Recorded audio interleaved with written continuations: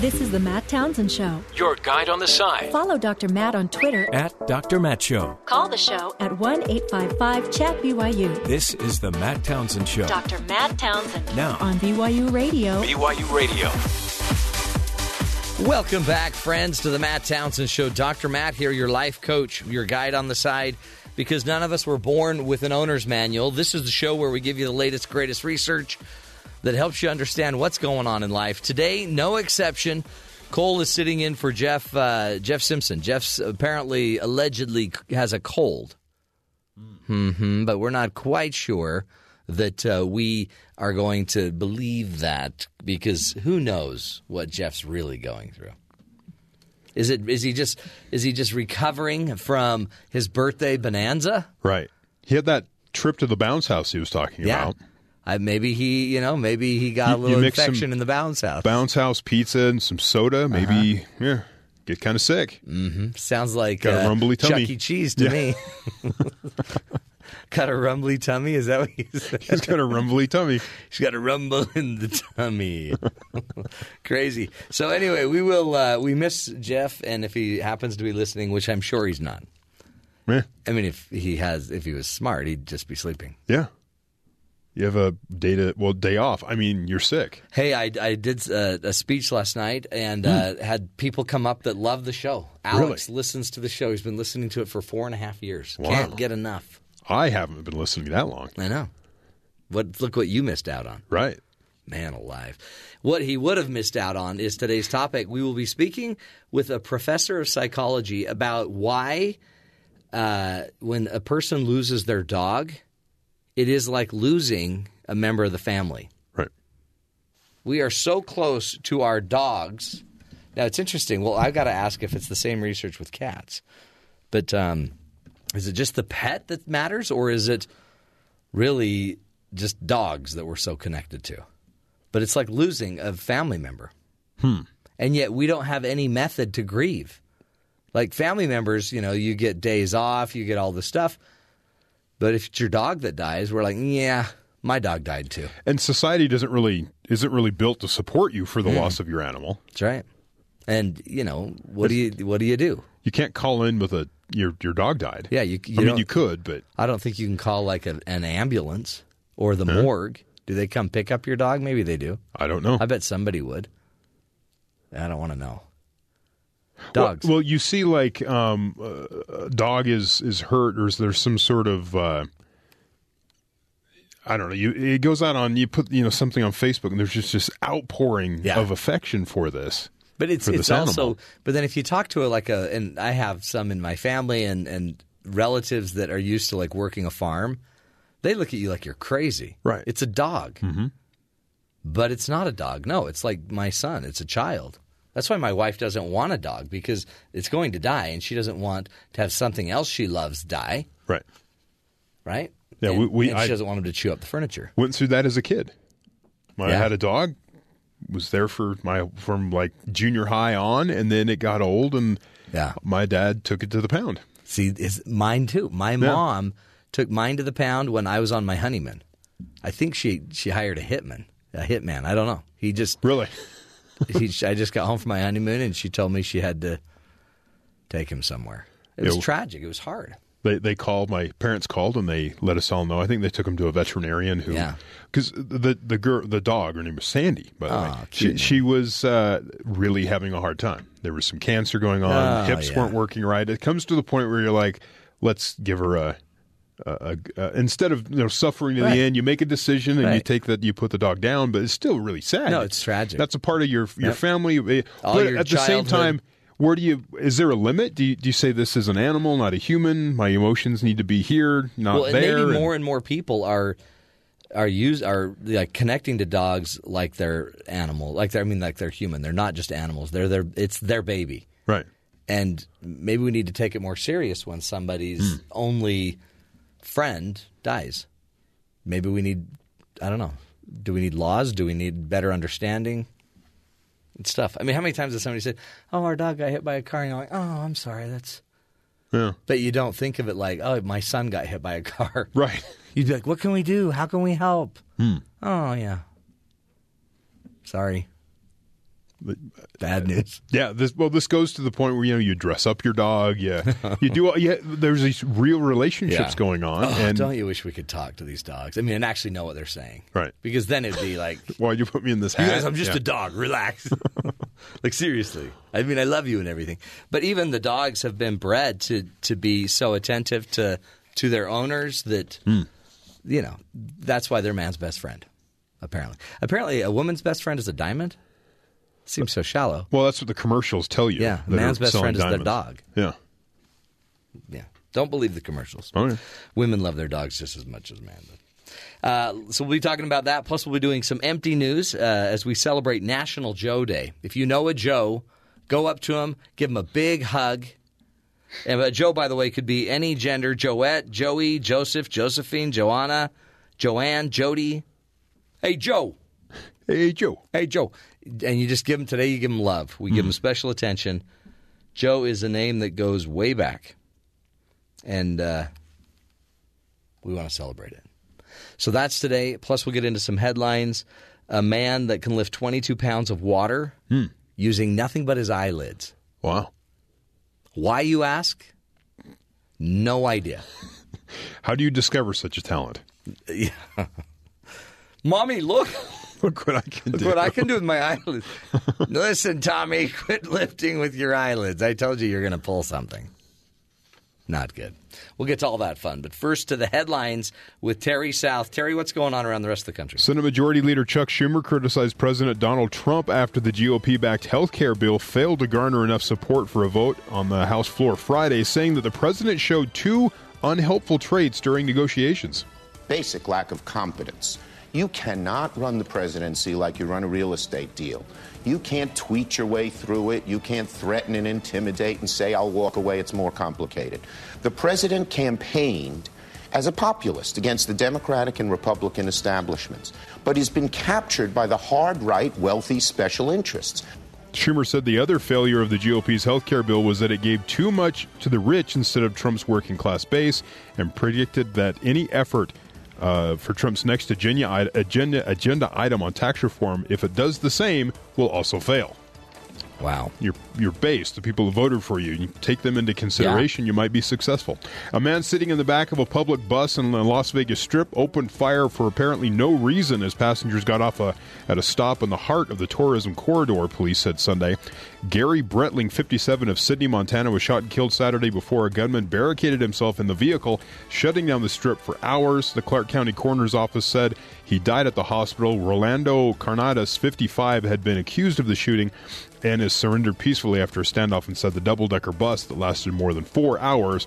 The police report yesterday was, again, no apparent reason. They're still investigating. Oh, boy. Application and acceptance season is underway at America's colleges and universities, but this year some institutions of higher learning may see a noticeable dip in attendance from one group purposely choosing to stay home. Foreign students. Applications from international students from countries such as China, India, and in particular the Middle East are down this year at nearly 40% of schools that answered a recent survey by the American Association of Collegiate Registrars and Administration Officers. Educators, recruiters, and school officials report that the perception of America has changed for international students, and it just doesn't seem to be as welcoming as a place anymore after the president's immigration orders. The number of foreign students topped 1 million for the first time in 2016. They generated some $32 billion in revenue, which supports more than 400,000 jobs, according to the Association of International Educators. Huh. There you have it. Now they're backing off because they don't feel like they're welcome here. Other news, Lois O'Brien and her husband Charles have had a sort of an Indiana Jones life, but instead of ancient artifacts, the O'Briens spent 60 years collecting insects across 70 countries and 7 continents. Oh, wow. Those bugs, approximately 1.25 million of them now, fill more than 1,200 glass drawers in the O'Brien's home in Arizona. So, yeah, bugs everywhere. But not for long. Charles and Lois are donating their collection, valued at $10 million, to the Arizona State University. Holy cow. bug people, I guess. That's the wrong way to say it. There's an actual like scientific term, but they're bug people.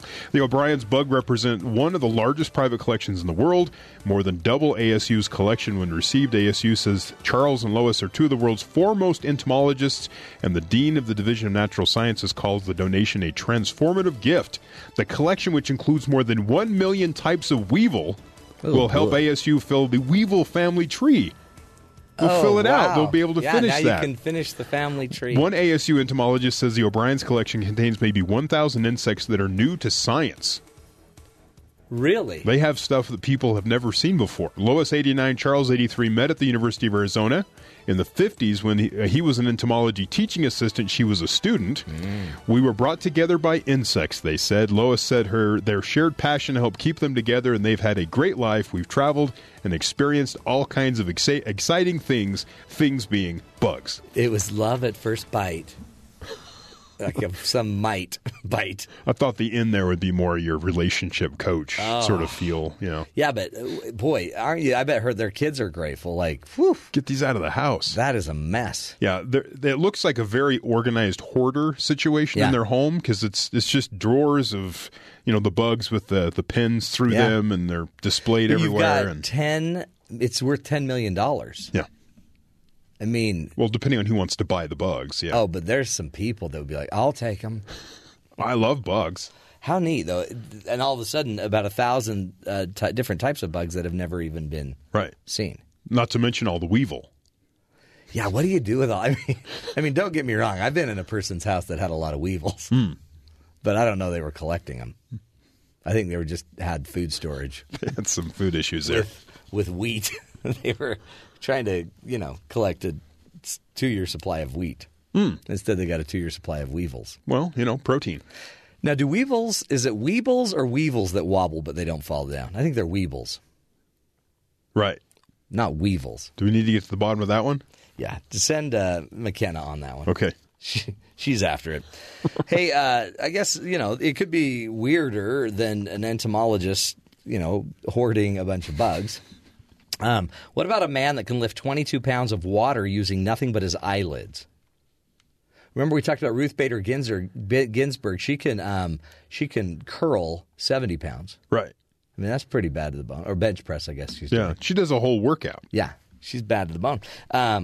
A man can lift 22 pounds of water using nothing but his eyelids. His name is Song Tao. He's 43 years old. He's been performing this very impressive, painful-looking stunt on stage for the last 26 years. The man from East China has given the act of the literal name of eyelid bucket lifting. Okay. Which is different than bucket listing. Eyelid bucket listing is different. Right. That's where you just write the bucket list on your eyelids. This is where you have to actually lift a bucket. After he stretched out his eyelids, he could probably write the list. So it could be both. Go ahead. Amazingly, he can lift 2 containers of water weighing 11 pounds each using metal buttons on his eyes.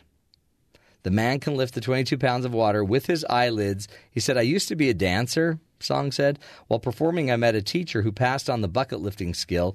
I slept with the buttons on my eyes for a half a year. Then I was able to perform on stage.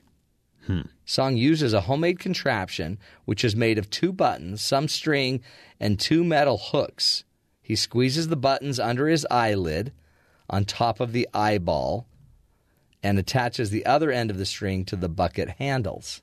So I think he apparently puts like a snap. It sounds like it's a snap. And somehow, is it going through the eyelid? Apparently. Wow. Yeah. Because, I mean, how else are you hooking something to your eyelids so you can hold them? Yeah. And why doesn't it rip? And why do I just feel nauseous? Yeah, exactly. And why? Why? Song. Why? It's a skill. Is it? Someone taught him the skill of snapping a button through his eyelid, and then he'll get some cosmetic surgery to fix the whatever problem that's causing his eyelids. That's the funny thing is, in the United States, everyone would be like, "Oh, you've got to get those eyelids fixed. Your eyelids sag so much." I mean, does he like have to flip it up like it's his bangs? And yeah, maybe he just, I don't know. That is a very odd skill. But maybe it's maybe it's not so odd. Maybe he just found a strength. So does he do tricks, or does he just sort of walk out with them hanging from his eyes? Like my wife can jiggle her eyeballs, which I think is pretty neat. Right. Because, like, you know, at a party, you're like, hey, honey, do the eyeball jiggle thing. Do that eyeball thing. But what happens when you're like, hey, Song, Yeah. can you help me take this, you know, bag of concrete out? Sure, let to me get the shed? Let me put the snaps on my eyeballs so Snap I can... on. I don't know. Crazy. That seems like it would be problematic. Yeah. It seems like it might cause neck issues. Yeah, but I think the snap thing's brilliant because you could use those for other things. Maybe like when your eyelids are getting in the way, you could maybe put a little, like a string around your head and hold your eyelids back. Maybe you put another set of snaps so you can flip them up and snap them up to your forehead. Yeah. All right. Well. Kind of like Snoopy wears that little pilot's cap that he can take his ears and flap them up and snap them. Or the covers on the tent. Mm-hmm. You have like tent windows. You have to flip them up. What are you going to do with those? Yeah. You'd think you'd do Velcro or something just because of the technology, but no. Go with the old snap. Yeah. It'll never let you down. If you're planning on lifting anything with your eyelids this weekend, we suggest you don't. Just maybe seek out Song. Get some advice before you start trying to lift heavy weights with your eyelids. Song. Come on. Song's his name. Song Tao, 43 years old. Strongest eyelids in the West and the East. We'll take a break, my friends. When we come back, we're going to be talking about why losing a dog can be harder than losing a relative or a friend. Interesting insight from a researcher that's been studying it. Stick with us. This is the Matt Townsend Show, helping you be the good in the world.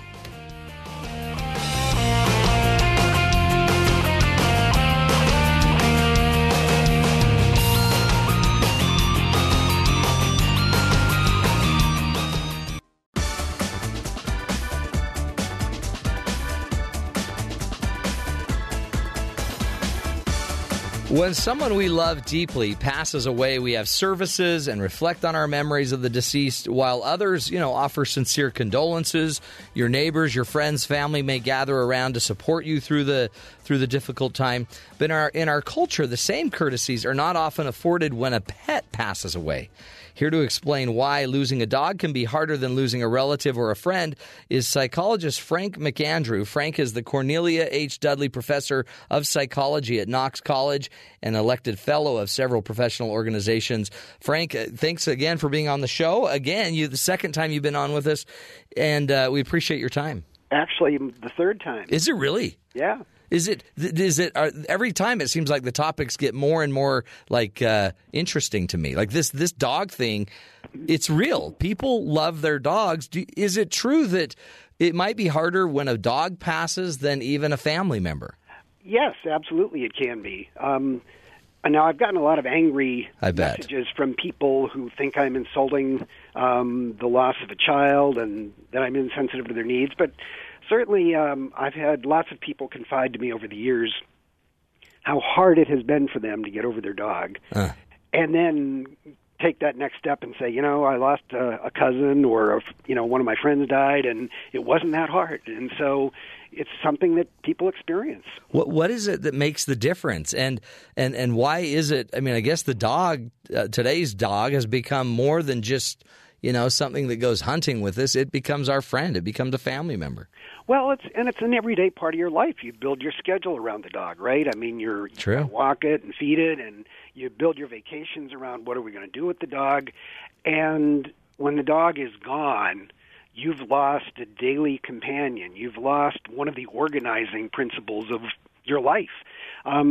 Whereas for a lot of your relatives and friends who you see once in a great while, your life isn't built around them in quite the same way. So the sense of loss isn't quite as great, but you feel guilty about that because it should be, right? Yeah. I mean, really, they are. I remember as a child, my dog was there every day after school for me. I was a latchkey kid. My mom had to work. My parents had divorced. But I'd go home to my dog, and it was my best friend, my protector. It was there every day. So, I mean, I guess in a way, we probably, if we talk about attachment disorders and attachment theory, we might even be more attached to our dog than a lot of other things. Well, and when you got home from school, your dog was always happy to see you, right? Absolutely. I don't know that you can say that about everybody else that you know, right? So true. It's so true. Do you sense the dog has taken a different role in today's culture? I mean, I know you're an evolutionary psychologist, social psychologist, and I'm assuming that the dog has a different place in the home today than it did years ago. Did it? Does it? Well, I think people have always been really attached to their dogs. I think what's probably happened, because people are more mobile now in societies like ours, you aren't as tied in to your relatives as we once were. And so the dog has sort of stepped up to be that companion that goes with us everywhere. And, yeah. So true. It really is. Do you sense a difference in the research or in your studies about it? Is it different with a dog versus a cat or other animals? Well, I've gotten a lot of hate mail. Yeah, this is where you're going to get beat up. Yeah, and I've had cats, and you get attached to them, and you miss them greatly when they're gone. I've heard from people who had a horse that died, and I've heard from just about every kind of animal lover there is. But the thing about dogs is that they are different from their ancestors in one very important way. They have evolved to be our friends. They exist to push buttons in our brain that makes us be attached to them. Cats and horses and other domestic animals are not that different from their wild ancestors of long ago, and so our relationship with them is kind of more on their terms, whereas the dog is there programmed to please us, basically. Talk about that, programming to please us, bred to please us. What do you mean by that? Well, dogs, of course, are descendants of wolves, and it's not just any old wolf that was captured and domesticated. There were some very interesting studies with foxes. I'll digress a little bit here. They were done in Russia, and basically what they did was just selectively breed foxes who were not afraid of humans. And so they had this big fox farm where they were raising them for fur and so forth. And foxes that would snarl at people or run away from people were not bred, and they bred these foxes that would approach people and seem friendly. And over a relatively short number of generations, the appearance of the foxes changed. They got curlier tails and floppier ears, and they started to look more like puppies. And so breeding breeding wolves that were not afraid of humans, to be more successful, they had to really endear themselves to humans. Yeah. And so we've created this animal that's a people pleaser. Isn't that interesting? And really, I guess, too, the more popular brands or the more popular types of animals, the more popular breeds are the ones that tend to get picked up more and probably rebred more. And those that are, we've heard of them now being used as comfort animals, as support animals. Really, I guess more and more, it's a love story, really. Yeah, it really is.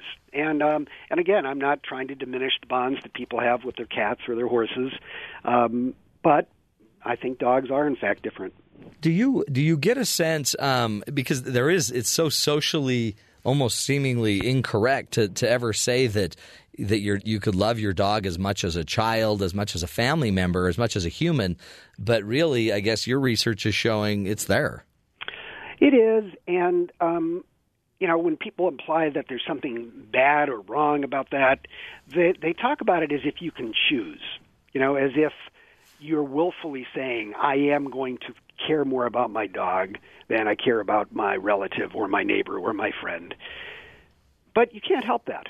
Your emotions are what they are. You feel a certain sense of attachment or you don't. You feel a certain level of grief or you don't. It's not like you're willfully choosing the dog over something else. It's just something that happens to you. Right.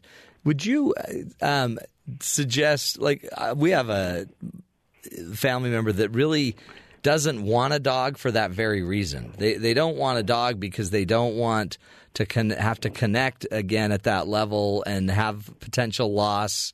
And is it healthy to avoid it as well, or is that? Would it be better that we just love? Well, I think the answer might be different for different people.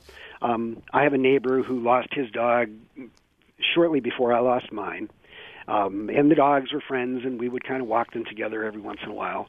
And he was so devastated that he said he will never go through this again. It was so traumatic for him. And he did compare it to the loss of his son. He had a son who died, and he, didn't say this was worse than that, but it was right up there. And he was not going to put himself through it again. I felt devastated when my dog died, but this is not the first time that's happened to me. And I know over time you want another one. Yeah.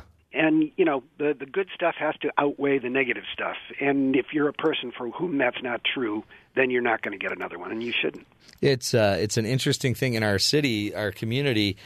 We were, everyone was wanting the city to purchase land for a pool or the land for tennis courts, and instead they purchased this land and they turned it into a dog park. And they spent hundreds of thousands of dollars making a dog park. And anybody that doesn't have a dog drives by thinking, geez, what a waste. But that park is packed. That place, and it's social.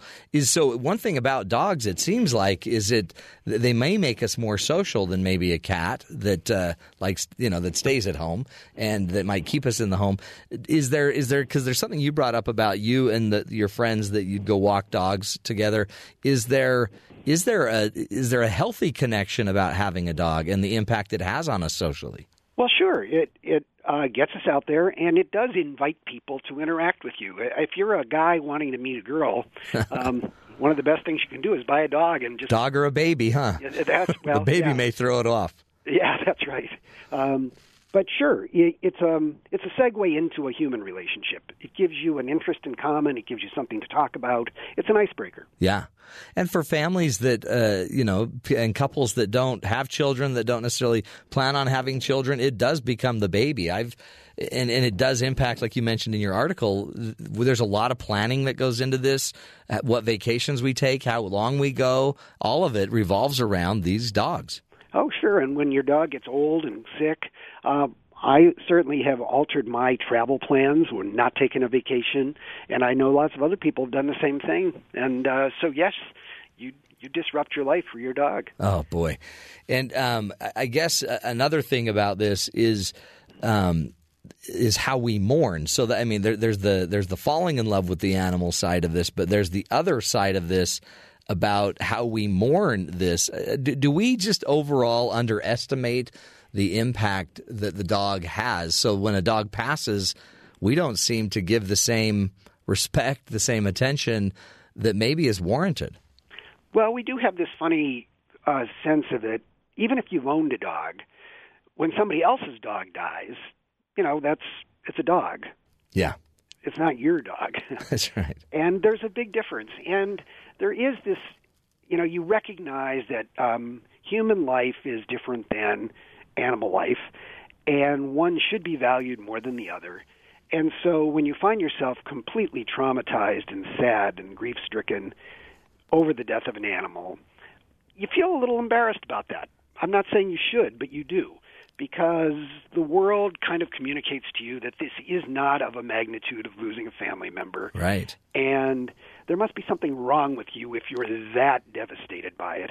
And so there is no safety net out there to help you through this and tell you, it's okay. We understand.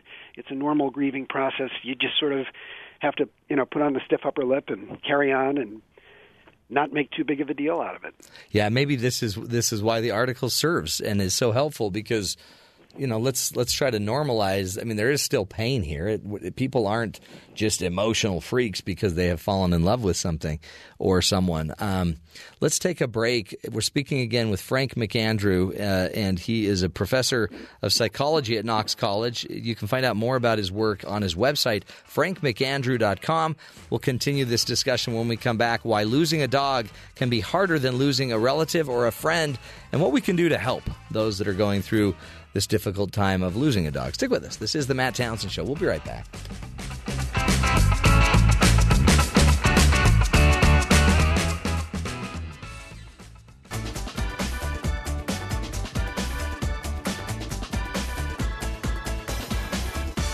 Welcome back, friends, to the Matt Townsend Show. Today we're talking about why losing a dog can be harder than losing a relative or a friend.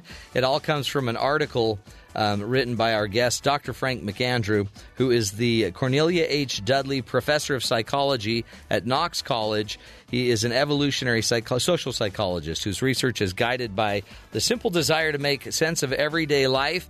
And who better to help us talk about your dog?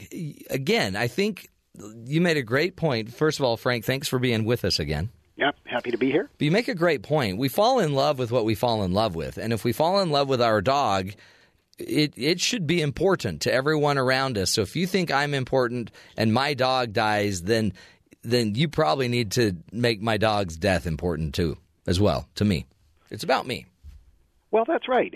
Or at least acknowledge that I understand, even though I don't feel the loss like you do, I understand what you're going through.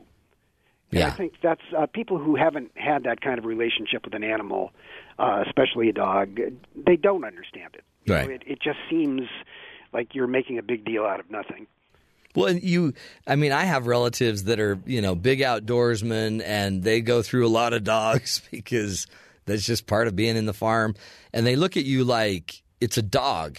But, you take that same guy's horse that is his best friend forever, and the horse dies, we could all say the same thing. It's just a horse. Yep. But these are affections. This is love. Yeah, and it's not like it chooses you. You don't choose it. Do you sense, are we becoming softer? Are we becoming so empathic that animals are taking this place in our lives? I mean, we hear more and more stories about people leaving their fortune to their animal or, spending a lot of money to help their animal, instead of just euthanizing it, getting it, all of these treatments. Is this elevating society in general? Do you see that as being positive for society? Well, I don't know that it's positive or negative, and I don't think people really feel any differently about the pet than they ever did. But we do have an awful lot of disposable resources at our fingertips that we, throughout our history, didn't have. And so having the money and the resources that you can lavish on a pet makes it look like we feel differently about them now than we ever did before. Yeah, so true. I think the feelings are probably the same. We just have more stuff. Oh, yeah. I mean, Old Yeller, come on. Yep, that's right. That's an old story. It goes back. This isn't new. Interesting, though. Talk about the misnaming study, because that does give us some insight into where the dogs fit into the hierarchy of our brain, I guess. Yeah, and that actually was a study that supposedly had nothing to do with dogs. Yeah. It was a memory study designed to find out how people remember names, and when they confuse names, what the thing is that makes you mistake one person for another.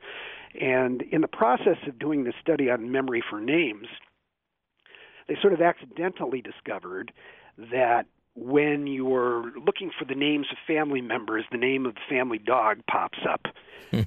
And that didn't happen for the names of cats in the family. Yeah. And that signals something about where you store these things in your brain. So when you start rummaging around in the trunk that says family, you find the dog in there. Talk about the difference between, is there research on the difference between the dog, the cat, and, some people get creeped out by the guy that has the boa constrictor around his neck, but I'm assuming it's the same love for the boa as you might have for a cat or a dog. I don't know that anybody has really looked at that, and I don't deny that people will have strong affections for even a snake, but I don't think it's the two-way street that you get with the dog. Huh. Now, you may be making people upset, Frank. I know that, and I've already gotten in trouble for it. But so explain why. Is it just because the dogs they're more intuitive to us? They're more into us? Yeah, that's exactly right. They're giving responsive back in a way the boa constrictor's not. I'm guessing the boa constrictor brain isn't lighting up with joy at seeing you, unless you're trying to feed it, but then it isn't really about you, right? It's about the meal. Whereas the dog gets rewarded just by being with you. Interesting. Just touching the dog, talking to the dog gets pleasure from your company. in a way that I think most other animals don't. I think cats do, but again, cats have not changed as much as dogs to be our friends over the years. Well, and, yeah, because it seems like a dog's faces and their facial expressions are so responsive to us as well. But you're saying their brain lights up. They're getting an actual chemical high by you not validating it, but complimenting it, playing with it, giving it attention. And giving it praise is rewarding for a dog as much as food is, and giving praise to a cat doesn't have that same effect. Interesting. But boy, if the dog could just learn to go in the doggy litter. Well, that would be nice, yeah. Yeah. Oh, well, you can't dream, I guess. Talk about what we can do to help people mourn. I mean, maybe some of this is just basic human 101. How do we mourn with those that are mourning the loss of an animal? Well, I think one little thing that can be done is to just sort of let people know that this is normal and that it's okay. I was really surprised at the number of people who contacted me after I wrote this essay who thanked me because they thought they were the only one. There apparently are a lot of people who go through this terribly emotional event, and they don't think other people have that same reaction. And they found it very comforting just to know that there wasn't something wrong with them, that this was a normal human thing to do. And I think just making that a little more well-known for people kind of takes the pressure off them. They feel like there's something wrong with them, that they're so upset. And just releasing them from that, I think, is helpful. Just normalizing, which is, kind of therapy 101. This is normal love. This is life. This happens. I had a friend whose baby died of SIDS, and at their viewing for their baby, a person came up and said these very words. We know just how you feel because we just lost our family dog of 20 years last week, and so the comparison was devastating. Like, oh yeah, a dog. No, that's something. Even if you feel that, you off. Ought to know that's not something you say. Not the same. But that's somebody saying, I feel love and loss, and you feel love and loss.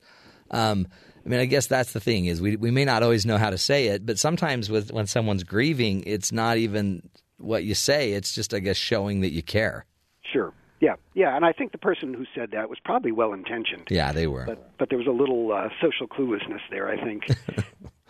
Isn't it? But this is grieving. Do you feel like overall we grieve well as Americans? Do we do this well? I don't think so. We don't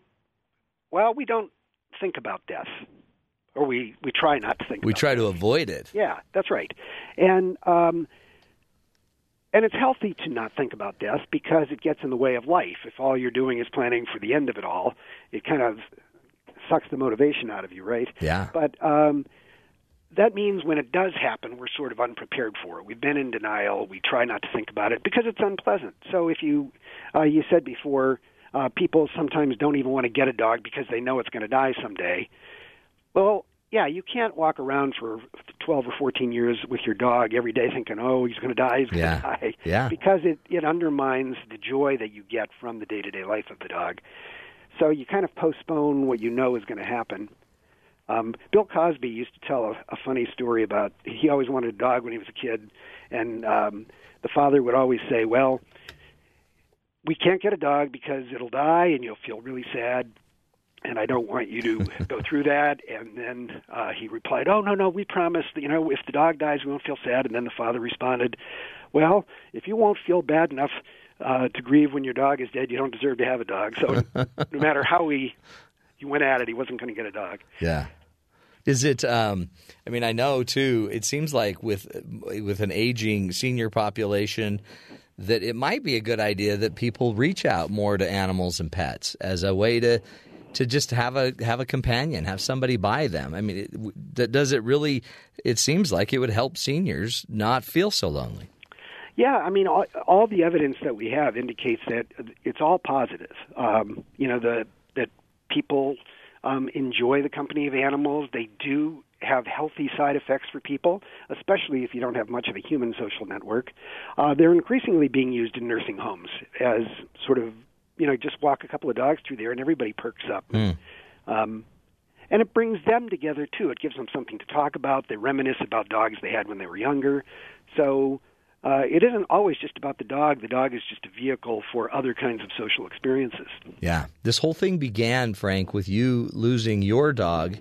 Has it, have you thought about getting another one? Are you there yet? And what have you learned overall about dogs?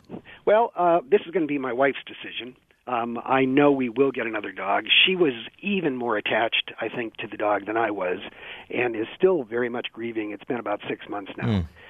And we're not ready to get another one yet because it isn't that dog. It would be right. It'd be unfair to the new dog. The last time this happened, we went about 2.5 years before we went out and got another dog. And so I know that day will come, but she's in the driver's seat on this one. Yeah. I know we're going to do it, and whenever she's ready, that's when we'll do it. Oh, that's great. And again, sorry for your loss, and yet your loss has actually probably opened up a discussion that might create more healing for everyone else. Yeah, I think it's been, in the long run, good in some ways, but of course, devastating in others. Oh, yeah. Frank T. McAndrew is his name. Go check out his website, frankmcandrew.com. Frank, thanks again for being with us. We'll have you back on your next topic. Okay, thank you very much. You bet. Take care. frankmcandrew.com. Great, just a great writer and gets us thinking about some things that, let's be careful about judging another person's, source of affection. Their dog, their cat, their boa constrictor. Everyone's different. Powerful life. If you've ever had a dog, you know they can be your best friend. We'll take a break, my friends. We'll come back, continue the discussion about some of the wacky, we call it empty news, the Matt Townsend news, stories from people around the globe. Stick with us.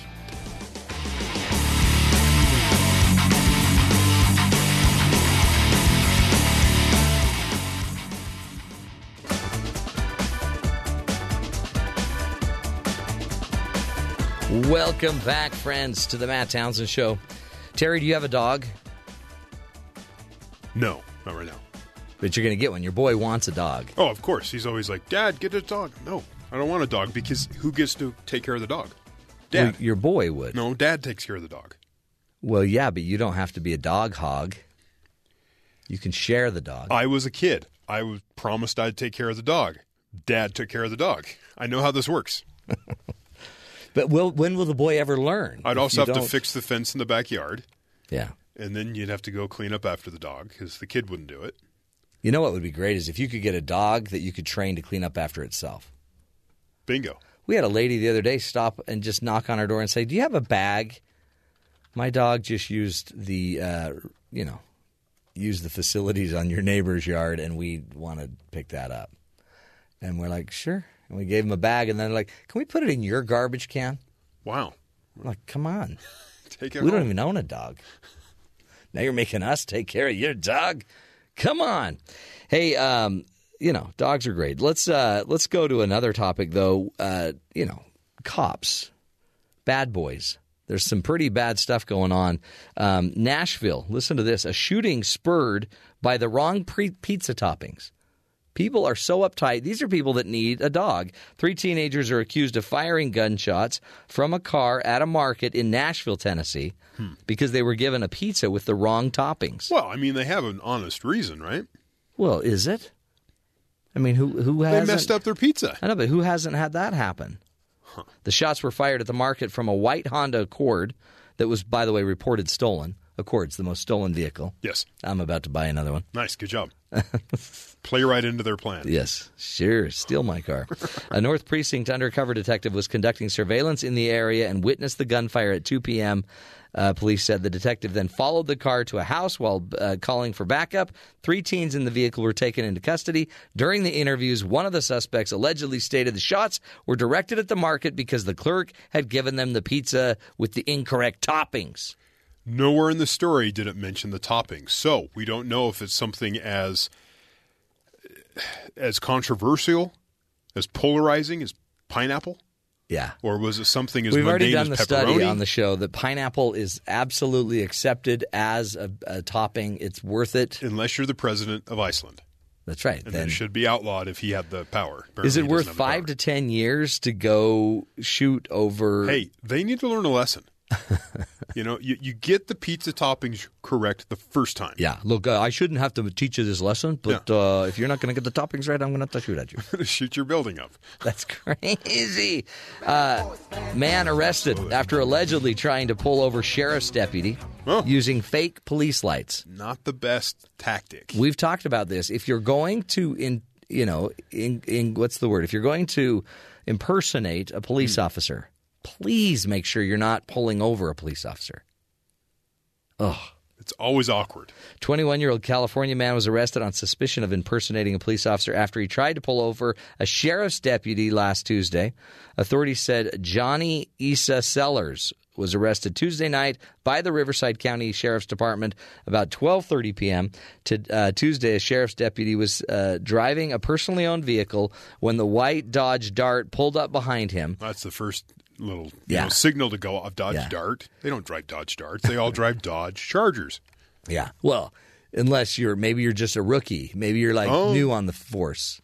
You get the Pinto of the fleet. Give him the Dart. Give him the Dart. It's not Charger material. The Dart had emergency lights and a siren activated, including 2 flashing lights in the upper windshield area. The deputy said an audible police-style siren was also used by the Dart. The deputy did not pull over, instead contacted the Riverside County Sheriff's Dispatch Center. The Dart passed the deputy's car and drove on, but the deputy took a photo of the car and its license plate. After an investigation, the car was found with LED light strips in the upper windshield area of the public address and a public address system that was installed. There you go. The vehicle's registered owner was arrested on suspicion of misdemeanor impersonating a police officer. He didn't even pull over. Huh. He just knew. That's a Dart. Yeah. No one drives a Dart. Those aren't our lights. I'm just going to drive on. Huh. That's a gutsy cop. I probably would have pulled over. You got to compare badges. And then, oh, you have one too? Yeah, and then when the guy was about to take my ID, click, I would have just put a handcuff on him. Busted. Dart. If you're going to impersonate a police officer, do you wear a mustache? Oh, yeah. Is that just prerequisite? Well, you need a badge or a mustache. Okay. Cole knows that. Cole used to wear those creepy mustaches here on Mustache November. Movember. Yeah, you wear that, and you also tase people. That's what I would have done. I would have tased this fake cop. Every cop has to be able to take a tase. Right. I've seen some, my local police department, that's how they bring in the rookies. After they finish their rookie training, that's how everyone gathers around and they all watch them get tased because they want all the police officers to feel what it's like to use the weapon. That's what they say, huh? But it's usually just a way to laugh at the new guy. Yeah, it's hazing. Just loses their mind as it's hazing. Hey, watch the new guy get electrocuted. Oh boy, we ought to check on that. I wonder if Jeff, because it was the weekend, Jeff said he had a lot of stuff to do around the home. Right. We might want to check to make sure Jeff's alive because he's not great at home improvement stuff. He texted me last night. Okay. There was a little bit of a communication that happened, so I think we're okay. So he didn't electrocute himself again? No. Okay. He says he just wasn't feeling well. Okay. You might want to just look into that. Okay. I'm just saying. He almost burnt down his home. So it's either bad home improvement problem. Yeah. He electrocuted himself. Right. Nail gun issue, something of that nature, or a bounce house related sickness. Yeah, infection picked up at the local bounce house. Maybe staph or something. Chuck E. Cheese has a whole new meaning. We'll take a break, my friends. Stick with us. This is the Matt Townsend Show, helping you be the good in the world. We'll be back.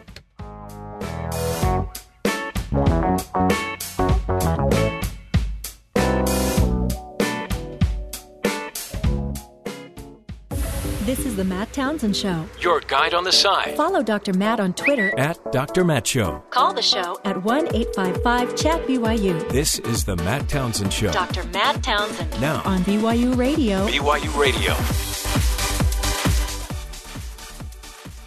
Townsend Show. Dr. Matt here. Your coach. Your guide on the side. Happy Tuesday to you. And boy, oh boy, buckle in. We got a great show today. We're going to be talking surveillance and intelligence. Two things many would say this show lacks. Yes. Surveillance? Yeah, surveillance and intelligence. Don is always watching. Don is always, yeah. I think my phones are bugged because I can't work them at all. My phones. What? Well, just people call and I'm like, apparently my phone's ringing. clean the crumbs off it once in a while, and you'll get cockroaches off of it. Yeah, I just use I use it as a sandwich holder. It's all that peanut butter. A lot of peanut butter on that thing. Hey, got a great show, too. We're going to talk Jeff's back, so we got to talk about what happened to him. Do we? Yeah. Oh. Jeff got a little stomach bug. It was more, I would say it was more than that. Rumbly tummy. Yeah. No. This wasn't my tummy feels bad, I'm not coming in. This was I can't do anything but lay in bed and visit a special room in the house. Tough weekend. Wow. Celebrating his birthday. Was it? It was the bounce house. Was it something you made? Did you make something? No, it was something the good folks at, we'll just say it rhymes with Blilly's. I want my baby back, baby back. And it wasn't ribs. Yeah, it was. Okay, good. It was a salad of all things. Salad's supposed to make you feel good. No, yeah, no. Well, salad. It's the first and probably last time I'll ever have a shrimp salad. Oh, boy. Yeah. There are so many good jokes here. We'll just go back to my rule of you're in a landlocked area of the country eating fish. Yeah. Not even fish. Well, bottom feeders. Bottom feeders that the fish would eat. Yeah. Let's just say this will not be considered one of the salad days. It won't? No. Yeah. By the way, this segment sponsored by Salad Shooter. Love my salad shooter. From Blilly's. I grate cheese with it. Wow, I'm sorry that you had to go through that. That's too bad. Yeah. I really am. I'm sorry. And I'm sorry it had to go through me. There's nothing worse than that. There really isn't. I mean, that, and especially salad, honestly. I mean, it's not appealing usually anyway. But, okay, well, we're glad you're back. You found that really funny. I still do. I have a lot that I want to say, but I'm just holding back. All right, well. Hey, by the way, we are now, just so you know, if you're following the show, we're now in the middle of opening exercises. We're doing our opening exercises. I was typing that up last night. I'm like, yeah, we'll just call this opening exercises. So who's giving the invocation? That will be Terry. Okay. I'll be presiding. You just did the announcements. Uh-huh. The announcements are done. Now we can separate for classes. Yeah. Just a little throwback to church right there. Can anybody volunteer to take Jeff to the hospital just in case? When was your last episode? We're gonna send around a sign-up sheet. Yeah. But everyone will ignore. As a doctor, when was your last episode? Yesterday, thankfully. What time yesterday? Oh, gosh. I don't know. I think after noon it kind of cleared up. When did the fever break? So staying home was a great idea because you wouldn't want somebody running the board running out every 5 seconds. That's kind of like me when I drink a lot of water. But without the fever and the shakes and the chills. Yeah. Well, we're glad you're back. And you couldn't be back in better time because today we're talking about surveillance, Chelsea Manning, and the whole – does Chelsea Manning – do you remember she's the one that President Obama just commuted her sentence. She had a 7 years to 35-year sentence. He commuted the sentence after 7 years. She's gone through enough. Done. Now, a lot of people aren't liking that because, intelligence is important, and a lot of people's lives were messed up because of her decision to expose things. She signed documents when she took the position that she had that gave her access to the intelligence that if she did that thing, she would go to jail. Yeah. And so they sent her to jail, and now she's out. People have an issue with that. They're not liking that. And but the bigger story is the government keeps talking about whistleblowers. Right.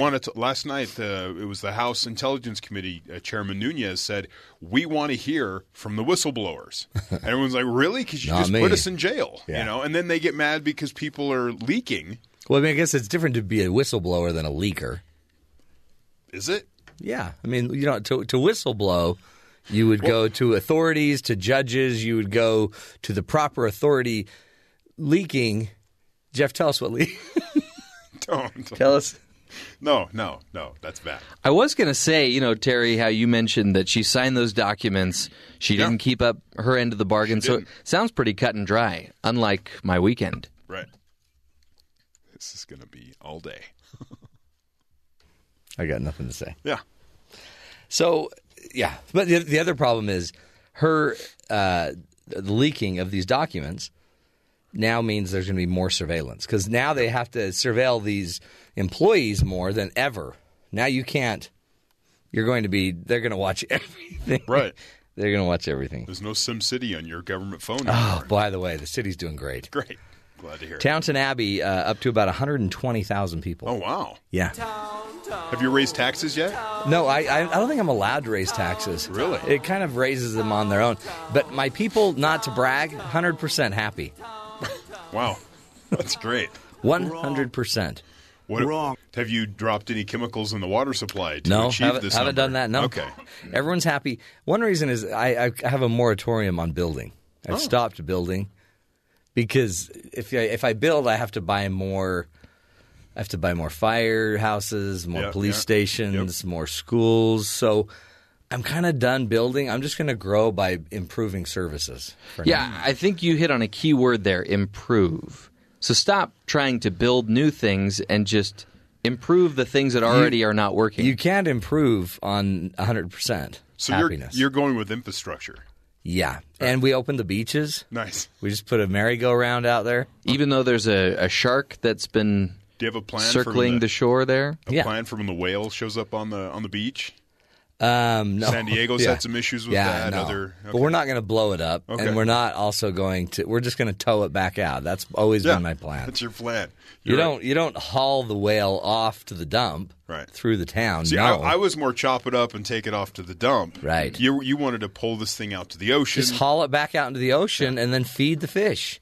Well, feed the fish. Isn't whale meat supposed to be pretty good? Yeah, high in fat too. Have you ever had a shrimp salad at BB's? Billy's? Billy's. Billy's.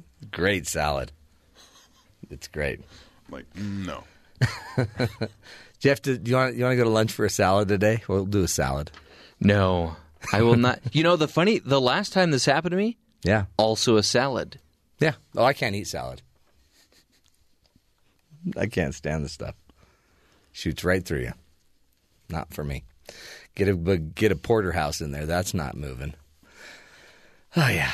Anyway, we'll get to that fun. But first, let's get to the headlines with Terry South. Terry, what's going on around the rest of the country? House Intelligence Committee Chairman David Nunes claims he visited the White House grounds the night before he publicly revealed that there was incidental surveillance on individuals connected to President Donald Trump. Nunes told CNN that nobody else at the White House knew he was there. In a statement, the committee's communications director says Nunes met with sources at the White House grounds in order to have proximity to a secure location where he could view the information provided by the source.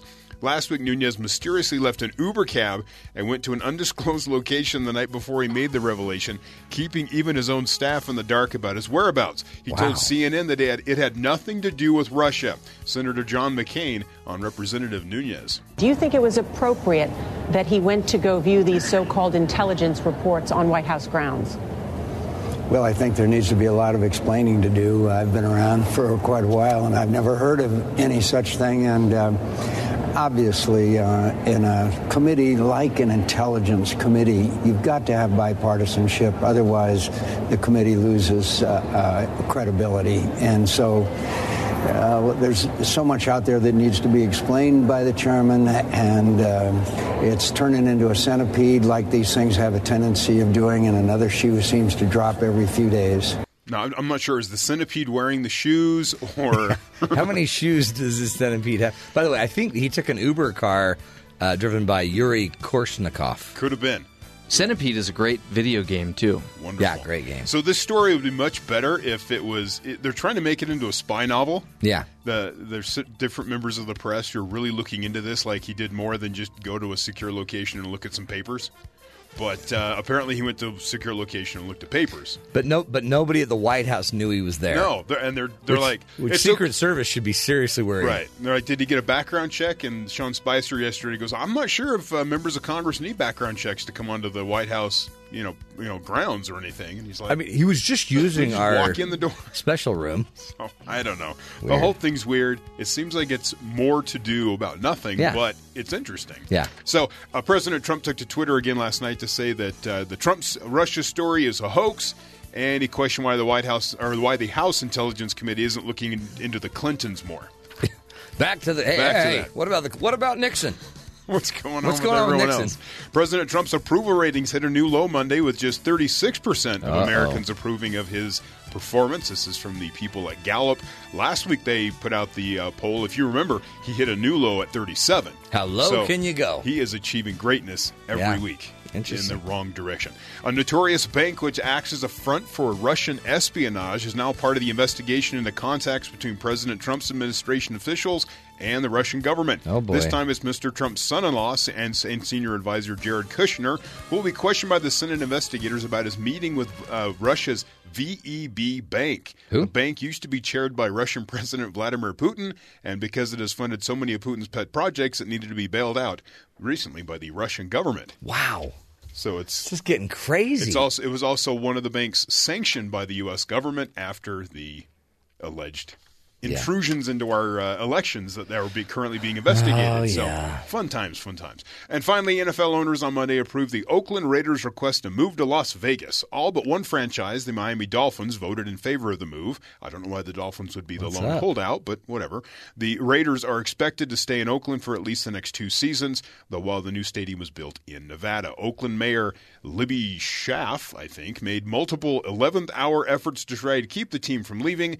A $1.9 billion stadium is due to open in 2020, and the Raiders are expected to share it with the University of Las Vegas because UNLV has a horrible stadium, and might as well upgrade it while they're there. The San Diego Chargers will also be moving to LA if you forgot that was happening. Wow, it's too bad for Oakland, really, because that's got to be devastating to lose a team like that. Yes, but their stadium is bad. Yeah. My wife and I were there for our honeymoon. Because we were really we stayed kind of on the Oakland side, and then went to San Francisco to sounds do a little bit tourism more stuff. for you than it was for her. What do you mean? Going to Oakland to the stadium. No. That's where the BART. Oh yeah, Bay Area Transit. Yeah, that's where it would stop, and then our hotel would pick us up. I thought there you and actually take us went back. to the stadium. No, I don't really care. It's just a horrible neighborhood. Yeah, it's a tough. We're both standing there like we're going to die. Do they have a Chili's? They probably have multiple locations, and they all have shrimp salad. I love the shrimp salad. Now, it would be fresher on the West Coast than it would be the Rocky Mountains, honestly, but that's fine. It really would. Oakland still has the A's, so they've got that going for them. Don't they play in the same stadium? Yes. It's a horrible, horrible stadium. I've heard that. Yeah. There's YouTube videos of it would rain, and all of a sudden the dugouts would flood. Oh, really? And the water just runs into the locker rooms, and the NFL during NFL games, they're standing underneath the stadium watching water just run through the stadium. I hate flooding. Yeah. You'll be fine. Just relax, man. Relax. Hey, later on today, yeah, I have 2 stories of job openings. Oh, are you looking for a job? No, not me, but sometimes for people it's a tough time. You need some employment opportunities. I have 2 examples of jobs you may want.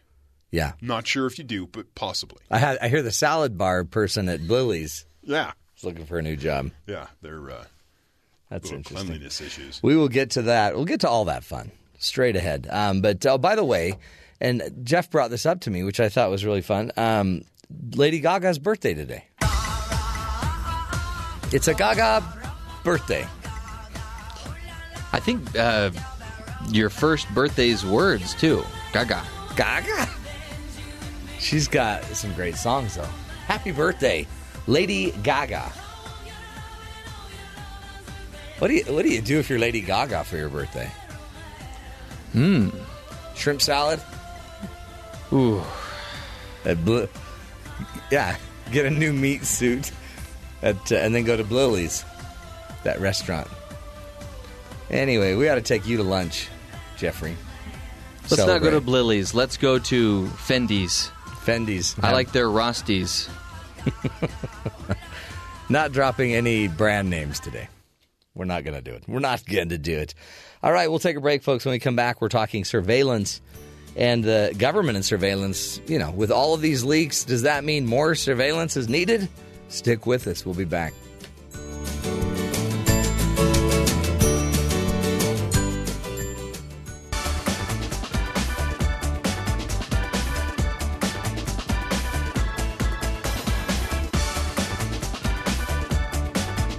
Chelsea Manning, formerly known as Bradley Manning, was a U.S. soldier who was disgruntled with how the American military was handling themselves overseas. Manning then copied and posted hundreds of thousands of classified documents onto the Internet, although the release of information has had relatively lasting damage to the American diplomacy. The documents talking about prisoners, torture, and assassination squads enraged Americans across the country. But here's the question. And we hear about leaking all the time now, even more so with President Trump and Edward Snowden. We hear all of these stories. But what has all of this leaking done to the government? Now it seems like the government is actually needing to surveil more people in order to protect those people from leaking, right? So now is surveillance now going up because of these leaks? Today we have Dr. Sanjay Goel, an associate professor at the School of Business at the University of Albany, SUNY, to talk a little bit about this subject with us. He wrote an article, Is Part of Chelsea Manning's Legacy Increased Surveillance? Dr. Goel, thank you so much for being with us today. Yep, it's my pleasure. This is such a it's such a, I guess, appropriate discussion now with more and more talk about leaks with President Trump and what's going on there. But we also hear of Edward Snowden. We hear of WikiLeaks and Chelsea Manning. When you look at this, well, I guess first of all, what are you seeing? Is surveillance? Are we getting better at this business? Or are we just learning to surveil more? Or what are we doing? So first, let's look at the problem, right? Given the electronic media, fast transmission, and easy-to-copy devices with large data volumes, it's becoming easier and easier to copy data and leak data. And leaks have always happened, for hundreds of years, right? But the leaks were very targeted, very brief, for limited amounts of data. But now with easy-to-copy data available everywhere, leaks are easy to happen. And so any insider can basically take information and reveal it outside without much difficulty. And so what happened in case of Manning was that he had access to all this information and he copied them on CDs. So there was surveillance, but he basically created a new vector in which he copied it on music CDs and nobody suspected him, and he took the information out. Where did he then put all the information? Well, there are so many different ways of putting it. The main source of information now today is WikiLeaks. Right. And so, they basically take the information which other people provide and display it to the public. And, there are several issues here. The public has a right to know, what's going on. And at the same time, you are under an oath of the government to protect the information that you're entrusted to. So there are morality issues here. Right. Who's right, who is wrong is a very difficult question to answer. But the thing is, what is the aftermath of this now? Do you sense that with President Obama commuting his sentence after his time served, which was 7 years of a 35-year sentence, do you sense that it softens the impact of what these, these documents and leaking these documents? Is it changing the consequences that we would suffer for doing such a thing? Well, deterrence is an important message for people that, look, if somebody else got punished very severely, other people are not going to do it. But people are strongly willed. In cases, people are still going to do it. But the whole culture is changing now. In the past, so while he revealed the information that he wanted to reveal, but this has made it harder for anybody else to do it because there's much more increased surveillance, not only in government agencies, but even in private companies now. So, you could easily put your thumb drive anywhere and copy data. Now everything is watched. People are doing keystroke logging and seeing what their employees are doing. They're doing behavioral analysis to find out what people are doing. So I think as and when new vectors are discovered, people come up with their defenses. And the same thing has happened in this case. So insider threats have become one of the largest research challenges now to find out how to detect insiders before they actually commit. So I guess now then, as we see more and more threats, now more and more we need to surveil those that might be possible threats. So really, we're creating more and more of a surveillance culture. Well, okay, now there are two separate things, right? Surveillance is going on innocent people and, getting their information whom you don't need to go. But if you're working inside a company, the company has a right, or the government has a right to find out that its information is protected. So it's surveillance within the organization that has been stepped up. And so, one of the projects we are working on is basically identifying, using honey tokens to find out if people have propensity to steal information. And a lot of such projects are going on around the country to basically understand or identify the threat before it happens. And this is a logical consequence of what happened. A new threat vector was discovered, and now there's a lot of research money that is being spent on understanding how to counter this threat. Have you seen the movie Snowden? Yes, I have. Is that? I mean, because you notice the advanced screenings they do on these people that work in these situations, like you're talking about, the research now on who's more likely to leak. Is there any way to really create a leak-free environment? Is that possible? Can that even be expected anymore? Yeah, so people have talked about having perfect cybersecurity. I mean, that's not even a possibility. I mean, you are going to get breached, instead of going to get leaked. There are two things which we need to do. Gain more visibility into your networks. The networks have become so dense and that people don't even have any idea who's coming in, who's leaving, who's copying data. So gone are the days when we could live with perimeter defense, that, we would just put a big wall around our secure networks and keep people out. First of all, people can break their perimeter wall very easily through basically using phishing attacks and whatnot, breaking through the defense barriers. So the perimeter wall is just a deterrent. It really does not stop many attacks. And so gaining visibility into the network, that is becoming the key security paradigm, that things are going to happen, you detect them as soon as possible, and then you contain the damage. And if you look at a lot of the major attacks that have happened, OPM, and again the attack by the Iranians on cyber-physical system around the world, they all lasted for a long time without being detected, from weeks to months to even years. And I think that's where the security paradigm has changed, from the perimeter wall onto network visibility, to detection and containment. Yeah, that's what they'd always say, right, is keep them out. But the reality of that perimeter wall being able to sustain that doesn't happen. So now it's even who's downloading what. The minute you're seeing certain files moving, you now have people noticing those files are starting to move. And I mean, and then I guess even then surveilling some of these, surveilling some of the employees outside of work as well. Is that picking up as well? Well, I don't think surveilling. There are laws against it. I mean, there is some surveillance outside, but mainly we're using wiretap laws. And with permission and court orders, yes, people are being surveilled. I do not think people are being illegally surveyed without court orders and wiretaps. I mean, there's a lot of brouhaha that is going on around the Trump leaks and surveillance and whatnot, but I think there were proper court orders obtained for any of that work. And if there is surveillance done outside of the country, and there is somebody from the U.S. involved, and those are picked up as well, either inadvertently. For instance, if you're surveilling a Russian agent, right, and somebody from the U.S. communicates with them, that conversation is picked up as well. And go ahead. I was just going to say, this is important. I mean, because it's one thing to be, spying or taking these records from the federal government or the Defense Department, or, there you go. Now you're in really big trouble. You're also in trouble, though. I mean, now companies have to protect their own databases. And that creates a whole other level, right, of a threat. Is a company losing its own data, losing its own customer base, losing its own its own research and development. Yeah, some of the earlier attacks that came in really were after intellectual property. I mean, either intellectual property or getting the names of dissidents from other countries which have a more authoritarian governments. And so companies have geared up. As a matter of fact, companies are probably leading the charge. Are they? On insider threats. So there's one company I work with. Everything is locked down. They have software in there which can figure out any file movement. They can figure out if somebody is using a thumb drive, what files they're accessing, how they're accessing it.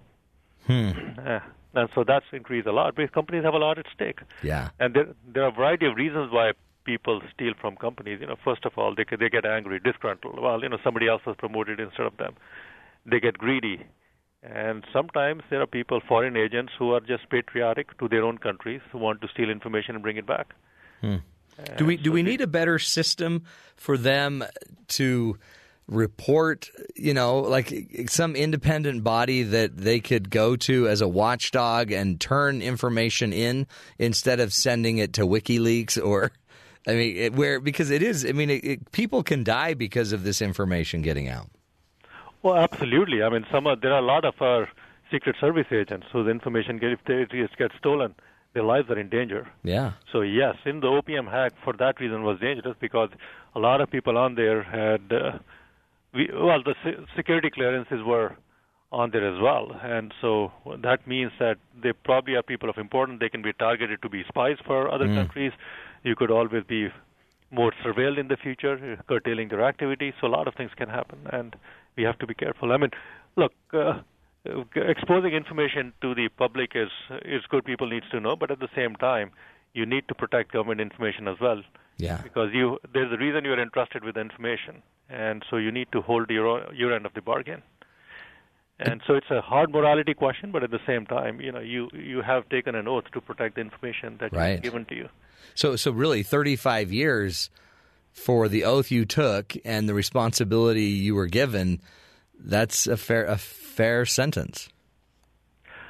Oh, well, okay. Now, I'm not a legal mind, but the reason these sentences are given as a deterrent to other people.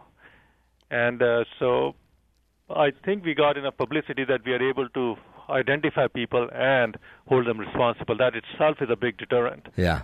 No, yeah. And, but, the exact level of the sentence, should it be 35, 25, 50, 10? It's really hard for me to comment on that. People feel differently about it. Yeah, right. The reason it was done is because he was really not a happy soul going through life. Yeah. And so for a variety of reasons, he had emotional issues, psychological issues. So it's a very complicated matter, what was the right thing to do. And, because it's a big deal too, right? Because Edward Snowden would love to probably come back to the U.S. and have a 7-year sentence. And, people... It really is. It's a very complicated thing. Yeah. And I think if anyone would go watch Snowden, you'd start to realize this isn't going away. This is the future of the cyber world. Let's take a break, Sanjay, and come back, continue this discussion about increased surveillance and government surveillance as well. We're speaking with Dr. Sanjay Goel, who is associate professor at the School of Business at the University of Albany, SUNY, to help us through this very complicated issue. Stick with us, talking surveillance and intelligence. We'll be back.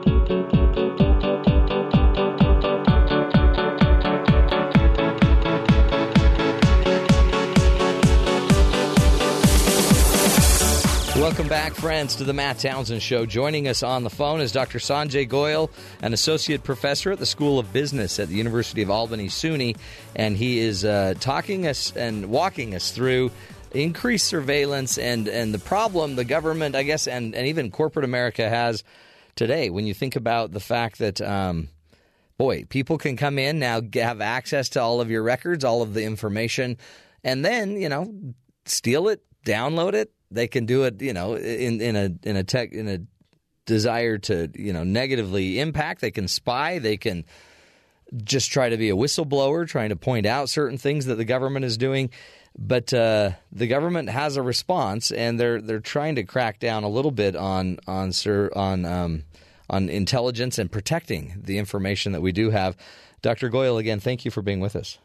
Yep, my pleasure again. So when you talk about the federal government, now give us some more. Because this is a huge amount of data that the government has to protect, and we've heard story after story about how even the IRS is using computers and systems that are 50 years old. Is the government up to speed to really stop these hacks and to keep people from spreading this information? Right. So I think if you look at what has happened, if you look at how we have evolved through the internet, right? We had the era of the internet about 20 years ago, when internet was really the big driver behind efficiency. So we took all of our systems, the government and the private sector, integrated them together so that they were all a single monolithic system where it was easy to query data, easy to basically do analysis. The same integration is now hurting us, right? Right. So instead of having siloed data that if somebody were to break in, only a piece of the data was compromised, given the interconnectivity that we have created among all the data sets we have, we compromise the whole thing. So one of the things which the government is doing is it's rethinking its data. And also the private sector. Instead of, basically having a single connected monolithic mass, they're siloing the data again. So that's where the architecture is changing. That, hey, look, we need to independently protect data. And the second thing which is extremely important is given the volume of data that we're generating, we need to make sure what we really need to protect and what we need to protect. Because not everything is equally valuable. And it's the expenses, there are a lot of expenses. It's very costly to secure everything at a very high level. So we need to start being very, very careful what we need to protect. And the third thing is data proliferation. The same data can be available in 7 different places through copying and whatnot. Right. We need to make sure that we maintain data at the source and we don't let it proliferate along different things. And a lot of these things are happening. The government is aware of that. But again, look at how integrated we are with the systems. It's a huge expense. And people don't want disruption of services. So at best, we can create parallel systems and migrate them over, but it takes time to do all of this. So we are aware of all of this, but the investment that is required to make it more secure. And people will, again, once you make it more secure, it's a cat and mouse game. They will find other ways to break into it. So it's a constantly evolving process. We have already gone away from perimeter defense to getting more visibility. Now we are siloing our data systems into multiple connected parts, but just connected, each of them is protected individually. And so over time, security is going to evolve. Boy, and you can almost see, too, the redundancy of it. So if my information is being copied by the government and shared in 3 or 4 different places, that same information may cost 4 times more to protect, and really it's not any more protected. It's actually less protected. Yeah, absolutely. The more sources you create, the more vulnerability there is. Right. It seems like the healthcare world, because you were saying how the corporate America really seems to be leading out in this, and it seems like the healthcare world that's trying to figure out how to keep all of our health records, protected, and it seems like they would be a great leader in this field as well. Well, yes, and I completely agree with that. I mean, healthcare has a lot of data to protect, but again, one of the things we need to think about is that, look, we all want our privacy, right? Data privacy. Yeah. But there is a value to privacy as well, right? If you're on your deathbed and, your doctor needs information about you to be able to make you better, do you really care about privacy? Right, no. So exactly. So there is a cost of privacy. There's a context to privacy. We have forgotten all of that. Either we protect everything in all situations similarly. So we need to start nuancing these things. We need to create a privacy index. At some point, it may be good to let the privacy go. For instance, another thing is security versus privacy, right? Can we compromise some privacy to gain more security? Yeah. That's the other question we have.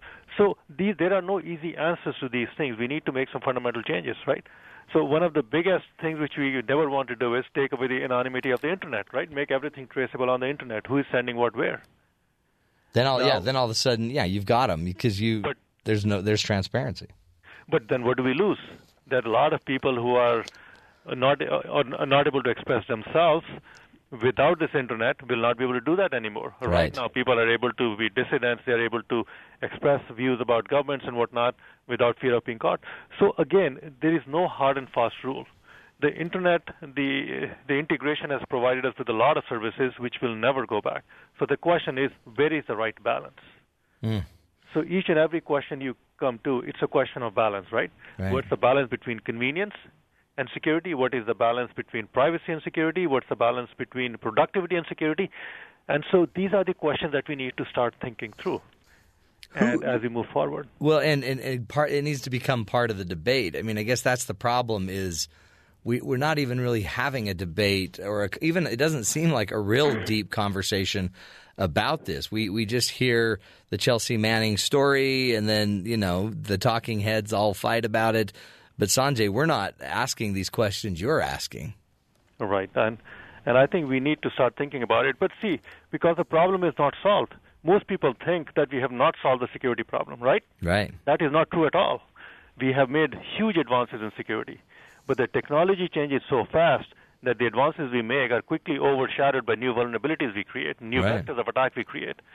Now just look about 10 years down the road, we will have connected vehicles, we will have the smart grid, we will have Internet of Things, we will have pacemakers controlled from outside.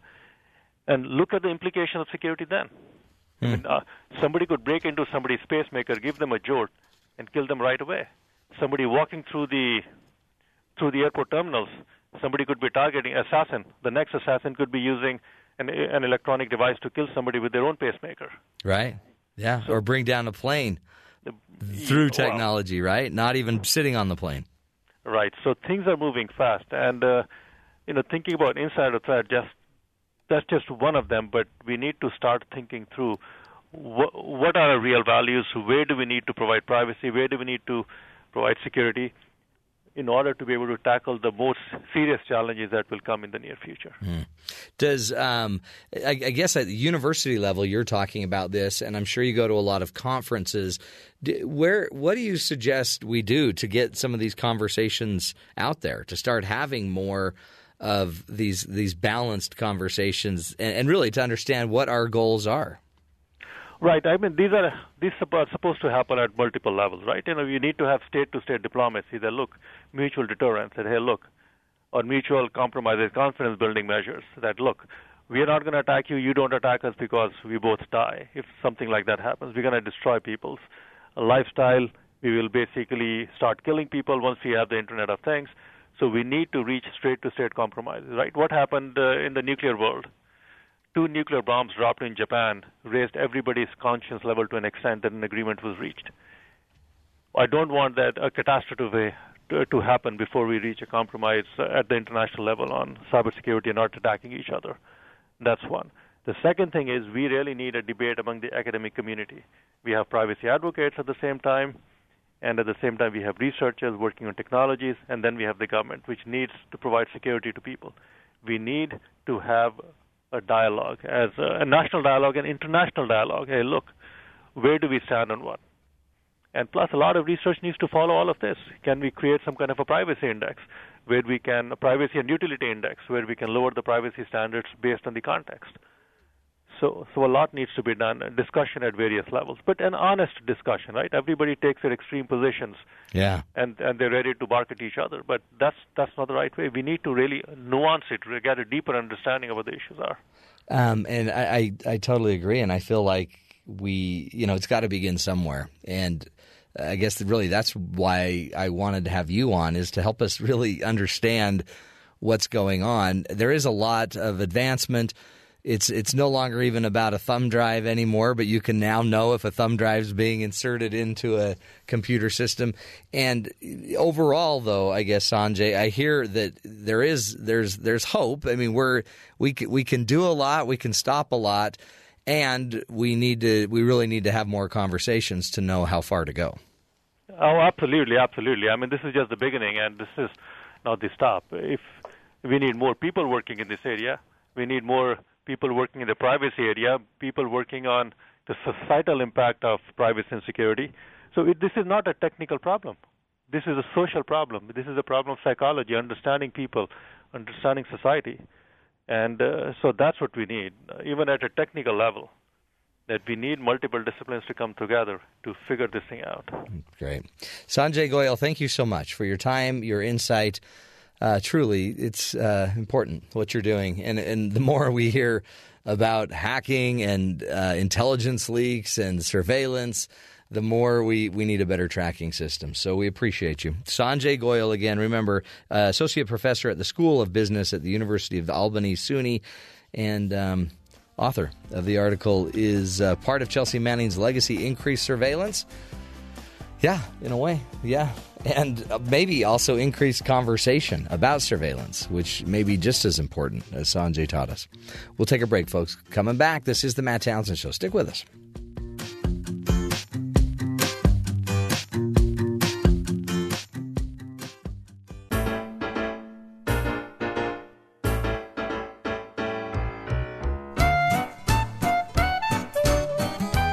Welcome back, friends, to the Matt Townsend Show. Hey, because we're here to help you, we wanted to give you a little update on some job opportunities if you're looking for a job. Terry has 2 employment updates. I found these online yesterday. Good. Thought maybe I would share them with the audience. You weren't looking for jobs. No. You These were just sort of came up. This just came up. Yeah. Okay. Very happy with where I'm at. And what's You going love on. what you're doing. Yeah, sure. A shortage of required witnesses to watch 8 lethal injections over the next 10-day period next month. So 10 days, over 10 days next month, they need witnesses to watch some lethal injections. Wow. Prompted the state prison director in Arkansas Tuesday to call on Rotary Club members to volunteer. Who's in the Rotary Club? I guess anybody that wants to be. I guess it's just kind of open. Yeah. Citizen witnesses are there to verify that the individual executions are carried out according to law. A volunteer must be at least 21 years old, an Arkansas resident, and have no felony criminal history and have no connection to the inmate or victim. Okay, yeah. So you basically want a millennial, which I'm not, and someone who plays video games and is completely dull to anything violent. Or somebody that might like it. Ooh, that's kind of creepy. It's lethal injection. They should just go to sleep. Yeah, they should. So it hasn't happened over the last few because, That's why they're having a hard time getting them stuff. It says the last times these were set, we actually did not have enough people volunteer. Department of Corrections director said as they were talking to 99 Little Rock Rotary Club members. So they were trying to convince them. Little outreach there. You seem to be a group that does not have felony backgrounds and are over 21. So if you're interested in serving in that area, this is a serious role. Just call my office. That was his pitch. The 8 executions are scheduled 2 at a time, beginning April 17th, ending April 27th. According to state law in Arkansas, they require that the prison director have no fewer than 6 and no more than 12 citizen witnesses at each execution. Wow. So they're. You know what I found though? Yeah. You can always call the PTA. The PTA will help. They're always there to help. And that rush to get 10 in a week, 10 executions in a week, is because the drugs, the expiration dates are coming up on the drugs. So they're trying to get this taken care of before they have to buy new drugs. I thought they were going for a record. No. Wait, didn't we talk about this before? Yeah. Like, what's the point? Who cares if they're expired? Well, yeah. Well, I guess the effectiveness of the drugs. Yeah, well, you got to do it humane. It'll still kill you, right? Yeah, but you don't want the person to suffer because then it looks bad. Because usually there's like TV people watching too. And then they'll report. Well, and now there's witnesses. Speaking of suffering, all those prescription drug commercials that you see, like, don't take this drug unless you want to die, basically. That's a lot. They list all the side effects. Yes. Right? Yeah.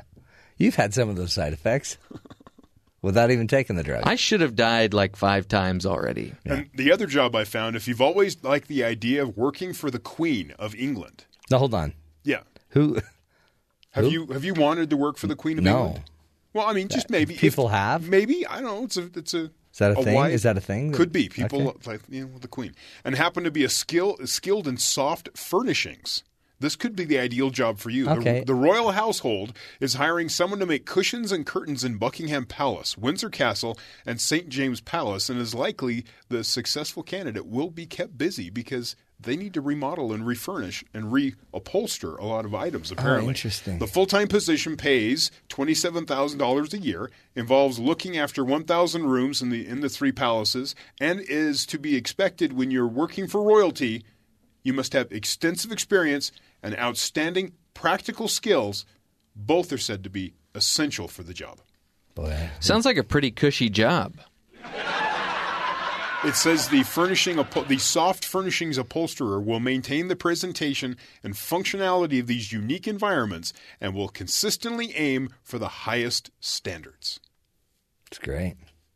I don't think any of us are qualified. As well as managing soft furnishing projects, designing new items, cutting fabrics, the person in this role will also be expected to care for numerous historic items and ensure the workrooms are kept in good condition, fully equipped, and stocked. Wow. For how much? $27,000? Yeah. U.S. dollars? Well, it's 22,000 pounds or $27,000. Okay, yeah. That's not a lot of money. Seems like a lot. They're asking for a lot to get so little. Right. But it is cushy, as you said. Wait, how much do we get paid for the lethal injection witnessing? Oh, that's free. That's just your citizen. That's like jury duty, but they don't pay you for it. You just go watch people die. By the way, later that day, you can also go watch car accidents off the freeway. So I can have psychological damage for the rest of my life for free. Uh-huh. So for the Queen's job, it says applicants must also be organized with a structured approach to work. Oh, boy. See, we don't. Okay, we're out. Yeah, so. Out. So there That's you go. not happening. Arkansas needs people to witness lethal injections, and the Queen needs someone to recover her couch. We'll keep bringing you job openings all around the country, folks. This is the Matt Townsend Show, helping you be the good in the world and in the UK. Bye-bye.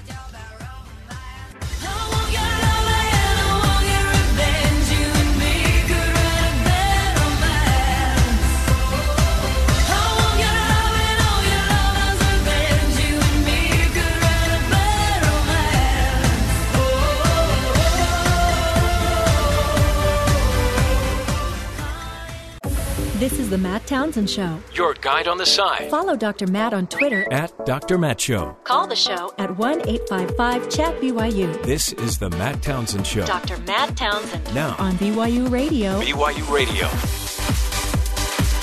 Welcome back, friends, to the Matt Townsend Show. Hey, Dr. Matt here. Good news. Jeffrey Simpson's back with us. How are you, Jeff? You feeling better?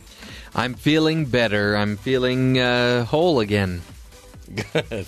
Good. Have you, I really want to take you to lunch today. Have you tried that tossed salad from Chili's? I tried the shrimp salad. Yeah. How'd it go? Well, let's just say not everything came out all right in the end. Okay. Good news. I'm just glad you're healthy. You're back. You're happy. We got a lot to talk about today. Phantom cell phone ringing. Have you ever had that weird phantom ring? Like that one that just ignites.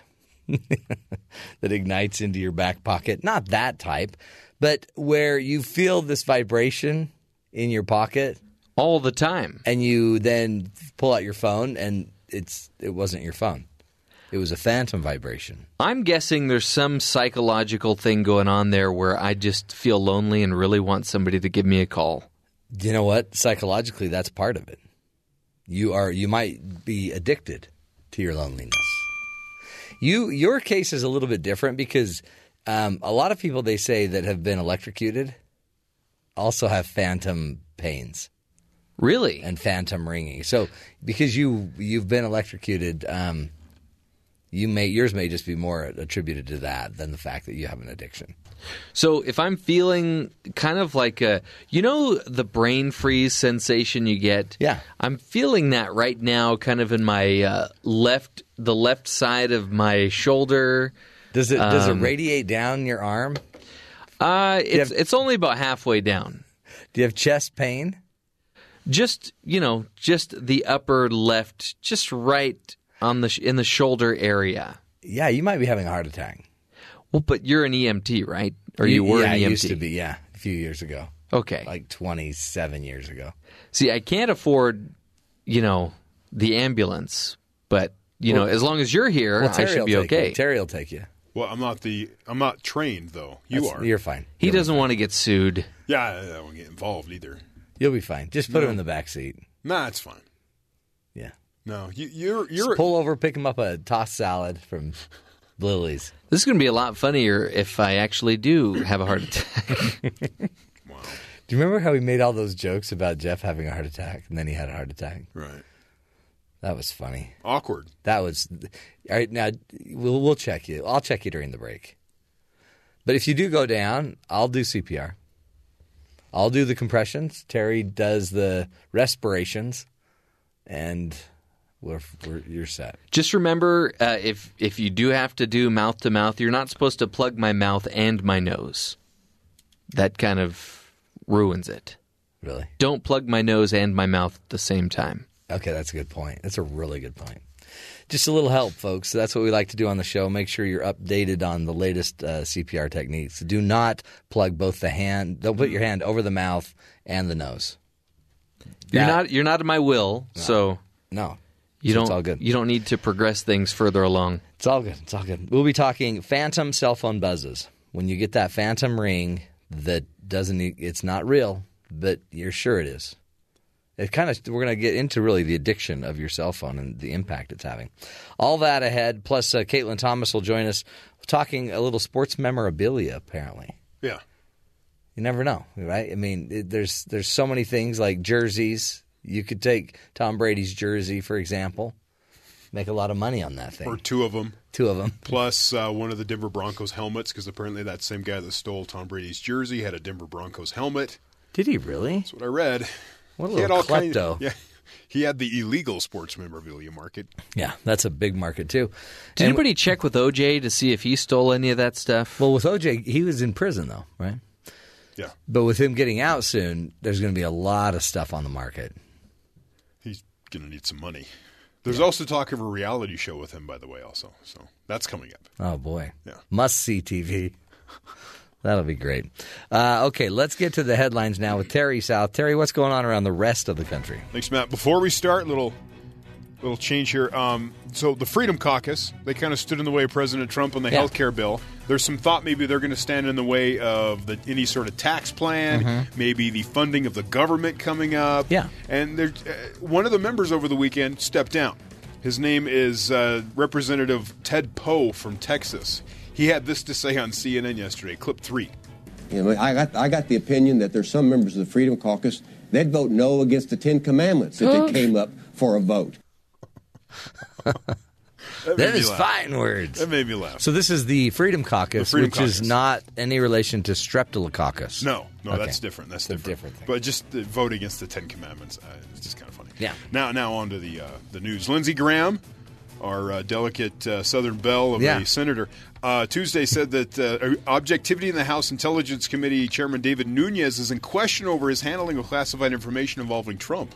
Well, I think you put his objectivity in question at the very least. Here's what I would suggest, that David go to his Democratic colleagues and share the information that he was given by this unknown person so they would all know exactly what he's talking about. And if he's not willing to tell the Democrats and Republicans on the committee who he met with and what he was told, then I think he's lost his ability to lead. So Nunes went to the White House, saw some documents, unnamed person, little cloak and daggerish sort of feel to it. He says it's no big deal. I did it during the middle of the day. Other people saw me there. I shook hands, talked to people, kissed the babies. There was no babies, but it was that kind of thing. And then now people are like, but you didn't tell your staff. You didn't tell the whole Intelligence Committee. The whole point of the committee, you're just supposed to work with the Democrats. Right. Supposed to be combative. Are we supposed to tell our mom everywhere we go? Well, not anymore, Jeffrey, now that you're married. You're probably good to go. You're free of your mom. Okay. Now this all has to do with the Trump team and what any contact they had with Russian intelligence or whatever, all this stuff that's been going on. And then he goes and meets with the president and informs him on everything before he tells anybody on the Intelligence Committee, which caused some issues, and breaches of protocol left and right. And so it's this concern about, can he actually conduct a legitimate investigation, or is he compromised? That's really the question. Right. This morning, it was announced that House Intelligence Committee Chairman David Nunes has reportedly scrapped all upcoming full committee meetings. Oh, really? Yeah, so those are out the door now. And he's going to meet privately with the FBI and the NSA. And I guess going on? I'm not sure. Every couple minutes, something comes up here. Former Vice President Dick Cheney declared on Monday that there is no question that Russia meddled in the 2016 U.S. election, adding that it might be an act of war. Cheney, who was blamed in part for taking the U.S. to war in Iraq, was speaking at the Economic Times Global Summit. It was, I think, Russian President Vladimir Putin has designs on the Baltics. We know he wants Crimea. He took it. Cheney said there's no question that there was a very serious effort made by Mr. Putin and his government, his organizations, to interfere in major ways with the basic fundamental democratic process. In some quarters, that could be considered an act of war. Wow. Granted, he did shoot his friend. Yeah. While shoot him! So, different Shoot them Russians. The Department of Justice will block approximately $4.1 billion in funding for so-called sanctuary cities, according to Attorney General Jeff Sessions announced Monday. Local jurisdictions that do not comply with federal law will be barred from receiving federal grants, Sessions said in a statement. He pointed specifically to 8 U.S. Code Section 1373. He said that like 4 times. You had to actually look it up to see what it was. Wow. Which prohibits local authorities from blocking communications from federal agencies like the Immigration and Naturalization Service. In some sanctuary cities, local law enforcement chooses not to comply with federal detainers requesting information on custody of undocumented immigrants. While municipalities are not legally obligated to comply with the detainers, like ICE and other immigration enforcement groups, federal code makes it illegal to block the communications. Should local authorities interfere with the detainer, their city should lose federal funding. This could mean, like, for instance, San Francisco and New York could lose a combined $25 billion in federal funds, which goes to anti-terrorism activities and things of that nature. So it could become a profound issue for these cities. Oh, yeah. Thieves have stolen a 221-pound gold coin from a museum in Berlin. What? The heist took place overnight, and police unsurprisingly suspect it was the work of multiple burglars because it weighs 221 pounds. The big maple leaf, as the coin is known, is worth more than $4 million due to the amount of gold in it. The coin was issued by the Royal Canadian Mint, because why not, and features an image of Queen Elizabeth II on one side and a maple leaf on the reverse. It's more than 20 inches wide. If you have any information, call a museum in Germany, apparently. Apparently they're hiring, the Queen's hiring somebody. Yeah. To upholster her, couches in multiple residences. Yeah. Her cushions. Yeah. But you're only getting $27,000. But you get to hang out at Buckingham Palace. Yeah, and you get to bow to the Queen. Yeah. I don't know what more you want. How much money would make that a ideal job? $150K. To upholster, like, couches and chairs and stuff. Yeah, just walk around and test all the furniture. All right, well. I mean, I think it'd be fun for a week, too. A week or two? Then I think you get a little bored. What if you just live for recovering furniture? Okay, then you do it for $27,000. Okay. Well, or if you love the Queen. Yeah. And you want her to be comfy. I think they're adding the benefit of the Queen as the reason why you would do it for such a cheap price. Oh, sure. You can just watch her Netflix show if you want to feel close to her. Yeah. Yeah, that's how I do it. And it's cheaper. Today also, by the way, something on a stick day. Who doesn't love relaxed finger foods that you can pick up by the stick and eat it? So whether it's a toffee apple, campfire sausage, cheese cubes on a toothpick, ice cream bar, lollipop, today's the day. Something on a stick day. Corn dog. Have you ever had a tossed salad on a stick? Have not. How about a tossed shrimp salad? Nope. Have you ever tossed a salad? Probably. One thing about tossed salads, it doesn't stick to your insides. That's for sure. What do you mean? What do you mean? Well, let's just say it likes to move. Okay. Wow. We got a lot to talk about today. And yet, for some reason, you keep talking about that.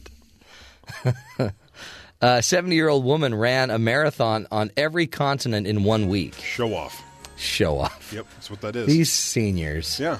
Look what I can do. Making me look bad. Chow Smith is a 70-year-old Missouri runner who's competed in approximately 70 races. Last year, she decided she wanted to set the bar even higher for herself with a new goal: run 7 marathons on 7 continents in the span of 1 week. And she did it, by golly. Smith ran in Australia, Cairo, Amsterdam, Singapore, New York, Chile, and King George Island, Antarctica. Don't say Chile. See, why? You all right?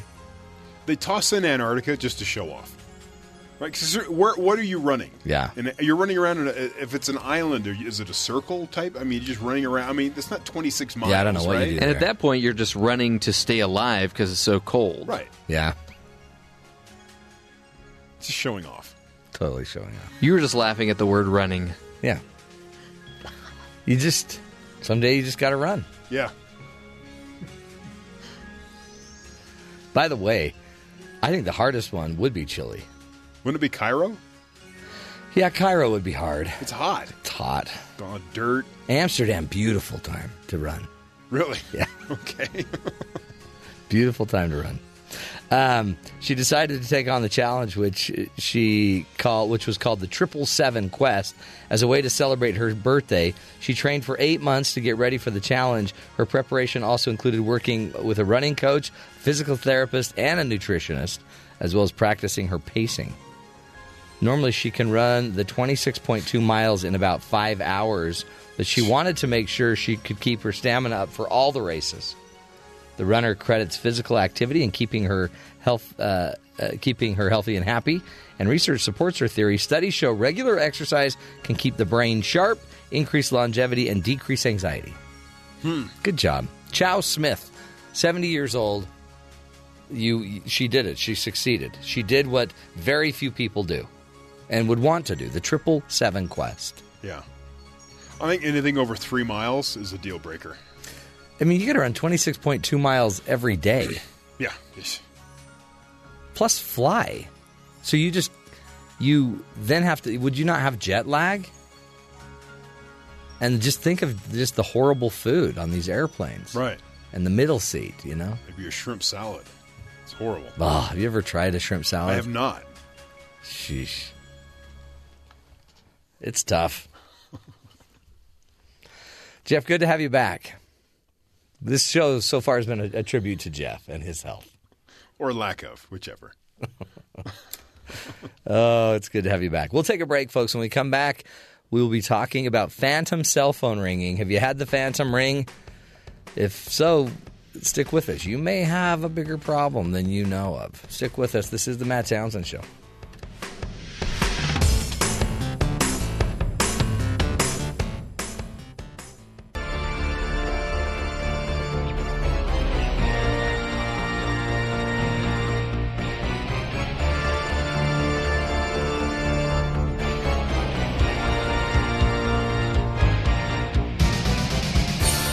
Welcome back, friends. Have you ever experienced a phantom phone call or text?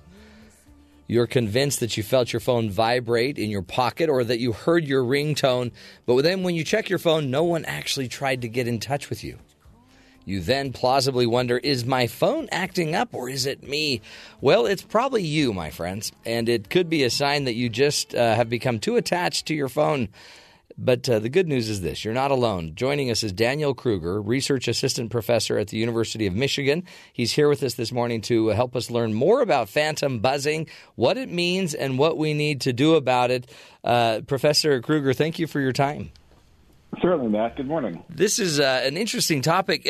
So the buzzing phantom phone ring, is it a sign of bigger problems? Well, people who experience it very frequently, more than a few times a day, might be psychologically dependent on their phone. So most people experience it some of the times, but the more people experience it, the more it seems to indicate that they are craving the rewards from all these messages that they receive on their phone. You know, it's their connection to their social world and to information. And because they're anticipating these messages so much, they get hypersensitized, to sounds, or they have the phone in their pocket and sort of like rubbing in their pant leg. They interpret that as a vibration, more likely. So people who are experiencing it very, very often, that might indicate problematic usage. But it seems like most people experience it at least some of the time. Is it? Can we call excessive phone use an addiction yet? Are we to the level of calling it an addiction?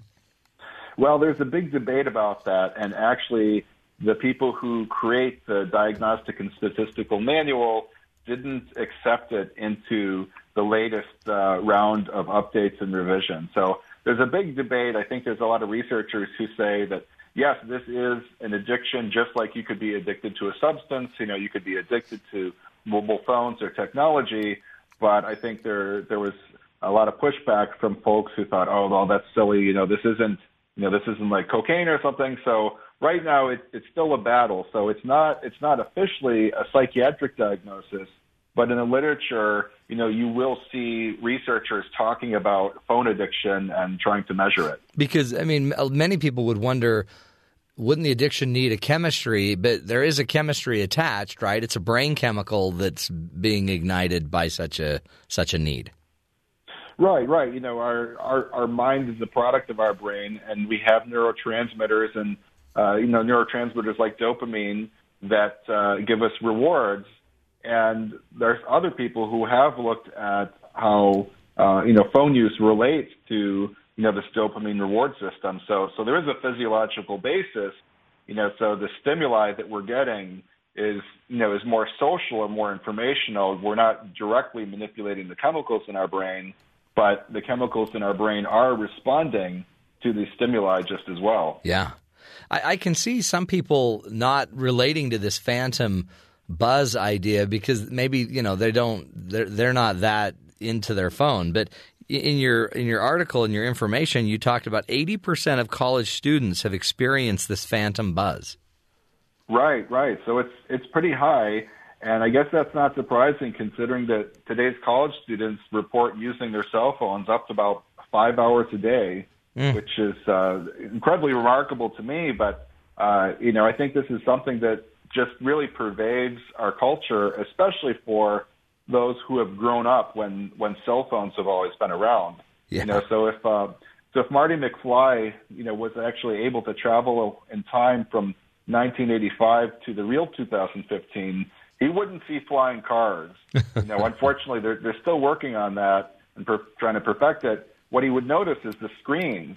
Everybody would be on their screens. He'd be walking around the downtown public square there and trying to talk to someone, and they'd be ignoring him because they'd be looking on their phones. They'd have headphones in, and then when he finally got to someone, they would say, he would say, "Oh, can you help me find Doc Brown?" So they'd Google him and say, "Oh yeah, here's a bunch of pictures of him. Here's where he lives. Here's his phone number. Do you want me to call him?" And they'd call him, and Marty would be astonished. Yeah. So it's an incredibly powerful technology, and there's so many things you can do with it. And maybe that's one of the reasons why it is so widely utilized. But this is something that really has changed our social landscape. And once you start noticing it, you'll notice it everywhere. If you go out to a coffee house, or just out in public anywhere, just pay attention to how many people are on their phones and question, is this influencing our real world social dynamics? Oh, it really, as you research it, it is. What do you see? How do you see it impacting us socially? Well, one thing that we're noticing, we're actually working in research now where we're taking people's phones away, right? And we're finding that compared to those that don't have their phones taken away, when people have their phones taken away, they actually socialize more with the other people around them. Really? So that's a controlled experiment, where we're demonstrating this pattern that we see happening in the real world, and now we can empirically verify it in the controlled lab setting. And what happened to those? My kids would like to know what happens to those people when their phones are taken away. Do they die? Because they're convinced they're going to die. Right. Well, the funny thing is we actually, we put the phones in a box, and we actually see some people looking at the box. So they know their phone is in there, and they're sitting in their seat. They're being good, but they know their phone is in there. So. It just shows you how much people might, crave the stimuli. We did another study where we just went out and we watched people as they waited in line for coffee or, for the bus stop or whatnot. And we just looked to see how many people use their phones. And the majority, 2/3 of people were using their phones. And when people, were not using their phone, but then they arrived in line, most of them used their phone within the first 10 seconds. So the minute they get that break, their brain immediately thinks, get the phone out. We got to get the phone out. Right. Not even the minute. 55% did it in the first 10 seconds, and 80% did it in the first 20 seconds. Oh, my heavens. And that's even quicker than I expected. I thought, you're right, in the first minute, most people will be taking out their phones, but that's why it seems like it's the end of downtime. Any downtime or any time where you're just sitting around, it's like, hey, well, I might as well be on my phone because I could be checking Facebook or Twitter, or going online and, seeing what's up in the news. So it really is this, wonderful resource that we have. But at the same time, we're still in the learning phases of, how can we effectively utilize this so we maximize the benefits, but we don't impair our own social functionality. You know, if we get so used to just communicating with people online, you know, through text, are people going to be able to interact appropriately, you know, in real life situations? Man, it's true, and two, it's a little pernicious if you start to think that there's a chemical involved as well. I mean, you're actually feeding this need chemically. I mean, we always think of it kind of intellectually. Well, I'm just checking my email. Hello, I have a few seconds. But it used to be we wouldn't worry about that. Now we're worrying about things that we don't even necessarily care about or need. Right. You know, it's like, oh, you know, did I get an email? Did I get a message? You know, sometimes people are expecting a message, and that actually makes these phantom experiences more likely when they're anticipating, oh, you know, somebody's going to send me something. That makes it more likely. But even just in ordinary time, you know, folks are more sensitive. And, you know, there is a neurological basis, you know, like you said, you know, chemicals of addiction, you know, things like cocaine and heroin, you know, those kind of hotwire our brains. You know, You're basically taking these extremely refined chemicals, so they're extremely powerful, and it really, you know, it's like putting jumper cables, you know, into your brain. But even social stimuli, you know, like talking with someone, like even getting a hug from someone, you know, that also causes chemical changes in your brain. You know, not as intensely, but, you know, it's the same with these, you know, with these rewards from your phone. You know, your phone, it's not just this brick, you know, this electronic brick. This is your social world right in your palm of your hand. So, you know, you're getting some social connections and social rewards just as if you were, you know, talking on the phone or, you know, talking in person to people. But, you know, what we're looking at in this study, you know, is this, you know, do these phantom experiences give some supportive evidence to the notion that these, you know, these cell phones and such can have addictive properties? You know, how can we think of this in terms of the things that happen when someone is addicted to a substance? You know, does it fit the pattern, right? Mm-hmm. Basically, and this is our argument. When someone is addicted to something, you know, whatever it is, they get hypersensitized to the reward and things that are like the reward. You know, so if somebody's addicted to, you know, tobacco and smoking cigarettes, you know, and they haven't had a cigarette in a while, you know, they'll look around and everything they see that connects to cigarettes, that will trigger them, right? And people get hypersensitive to things that are even in the same stimulus class, meaning that, you know, if there's like a sound or a smell or something that's associated with the reward, you know, usually, then you're going to be hypersensitive, you know, to that sound or that smell or, you know, what something looks like, because you'll be, you know, you're craving your reward and you're looking for it. So anything that's like evidence that this reward is coming is going to be triggering. So that's what we're speculating here, is that, you know, people have all kinds of sensory input, you know, so, you know, our brain is a reducing valve. You know, Huxley kind of compared it to this, you know, we have so much information that's coming in that we can't possibly comprehend everything simultaneously. So our brain processes it for us and interprets it. So we have to interpret, you know, is this a call? You know, we hear noises, you know, what is this? Is this a call? You know, is this a vibration? And basically, when we hear something that kind of sounds like our phone, or if our phone is in our pocket and it's like rubbing in our pocket, we might feel some sensation, and we're more likely to interpret those sensations as an actual call or actual buzz. And it just might be the way that our brains work, is that when we interpret things that way, you know, we might just feel it even more specifically than just there's something rubbing in my leg. Like, you know, I don't know if you've ever seen something from far away and you can't really make it out. You know, you kind of see something there, right? Oh, that kind of looks like a person, or, you know, that kind of looks like this. And then when you get closer, you say, oh, it's not. But, you know, when you were far away, you really see that. Yeah. You know? And so, like, your brain is filling in that information. You know, it's basically imputing that information to reach a conclusion that's going to be useful to you, right? Yep. So when you get these, when you hear something or when you have a feeling, you interpret these as the phone messages because you're craving it and you're hypersensitive to the indications that you're getting these communications. Yeah. Oh man. It's a tangled web because we can make it seem like it's whatever our brain needs it to be. We're going to take a break. We're speaking with Dr. Daniel Kruger.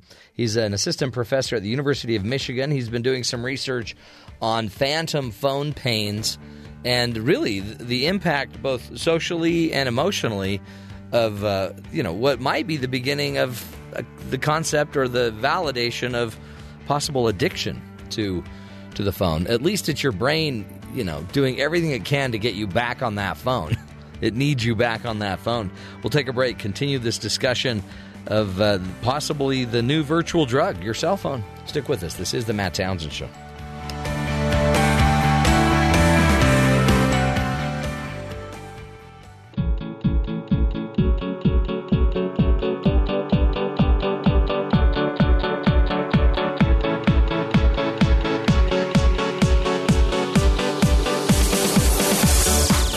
Welcome back, folks, to the Matt Townsend Show. Joining us is Dr. Daniel Kruger from the University of Michigan, who's been doing some research on the what's behind phantom cell phone buzzes.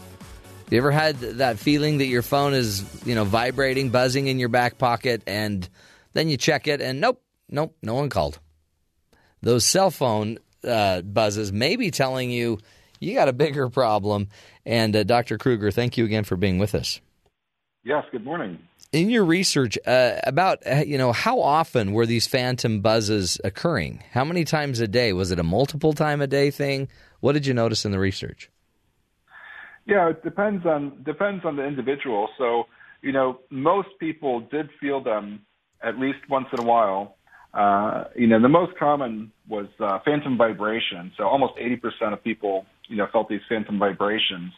And then about 47% phantom notifications and 37% phantom ringing. But most people feel them, once in a while.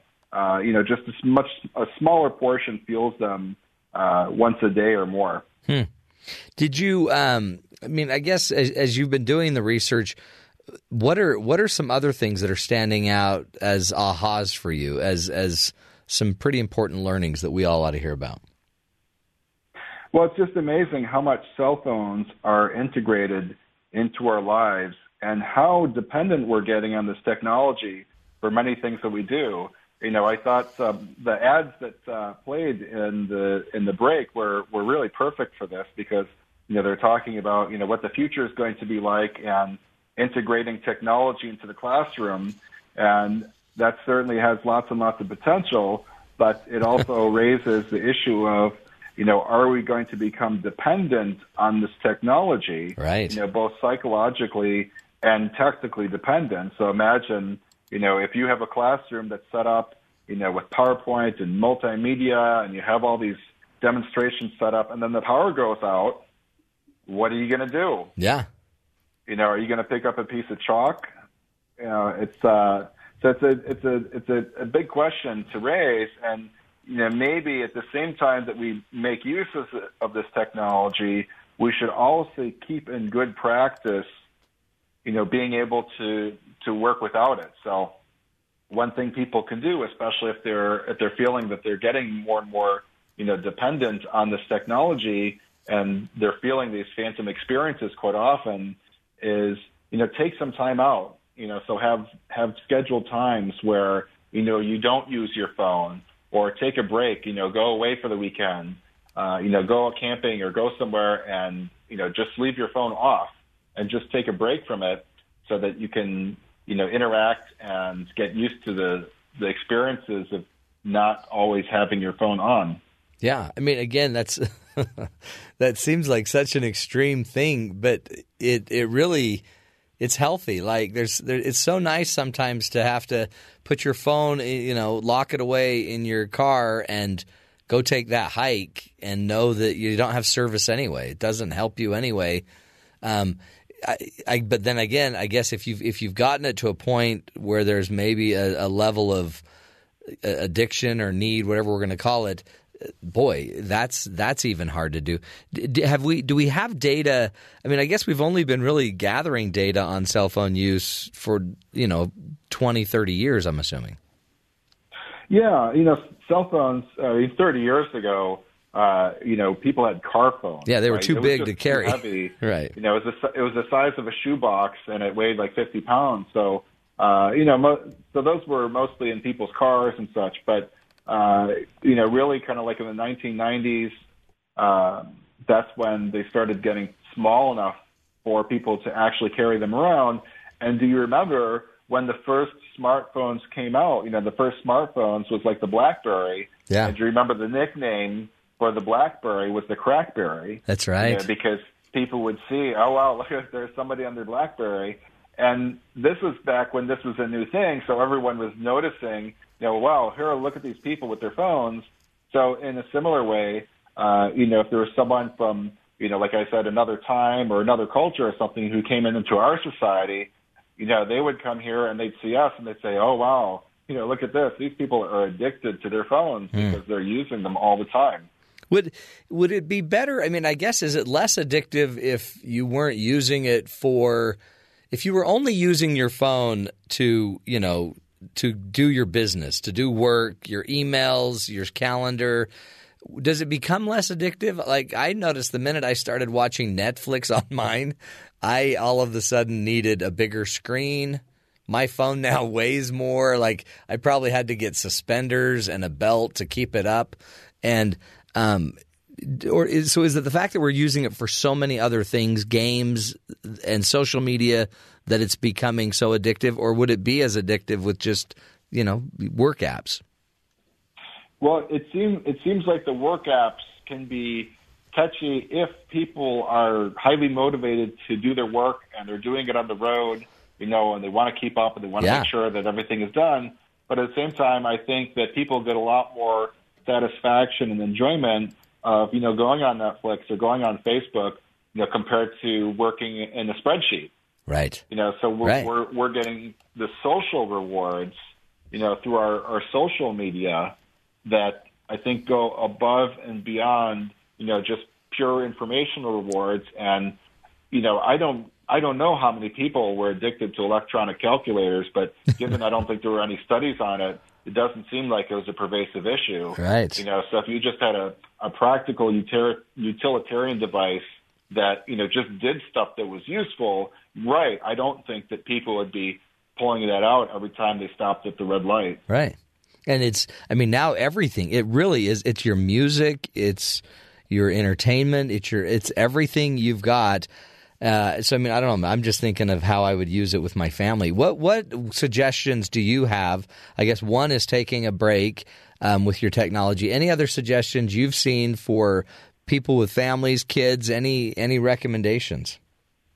Yeah, well, when everyone gets down, sits down at dinner, put the phones away. So talk to each other. Oh boy, that's prime time for social interaction. And a lot of people have, basically rules and schedules. So, it's tough. It's sort of like you don't want to eliminate the phone because then, of course, the kids are just going to try to sneak off and use it. But if you limit it, say, okay, well, you get an hour of screen time in the evening, but you have to do your homework first. That gives them an incentive to do their work, and then they get the rewards. But, it's regulated, and it's not taking over their entire evening. Yeah, that's so true, isn't it? And it's, I guess, too, like we use ours because there's a lot of great stuff that the kids can use just with their own, with YouTube and research and, Wikipedia, the stuff these kids know and accessing data and the research they're doing. So, I guess the benefits are there. What advice too, or what other recommendations and what other directions are you going to now take the research just based on this last study you've done?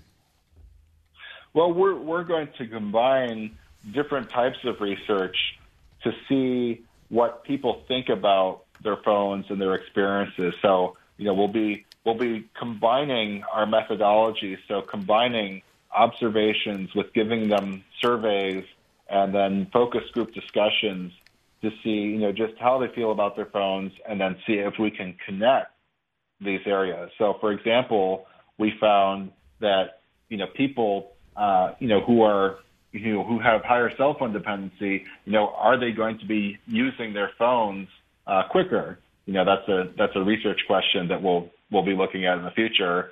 And, we know for sure already that, when you take the phones away, people are more likely to talk to other people. They initiate conversation sooner, and they spend more time in conversation than when they have their phones there. Isn't that true? Do you think that, this is causing, have you been able to validate any causal relationship between cell phone use, technology use, and anxiety, and increased anxiety? That's a good question. So anxiety is related to these phantom experiences, but that's sort of a broader question, and I'm sure that we see a lot of anxiety from just our high pressure world. Yeah. And maybe the notion of being on call, it's like you can always be working, that could be producing anxiety.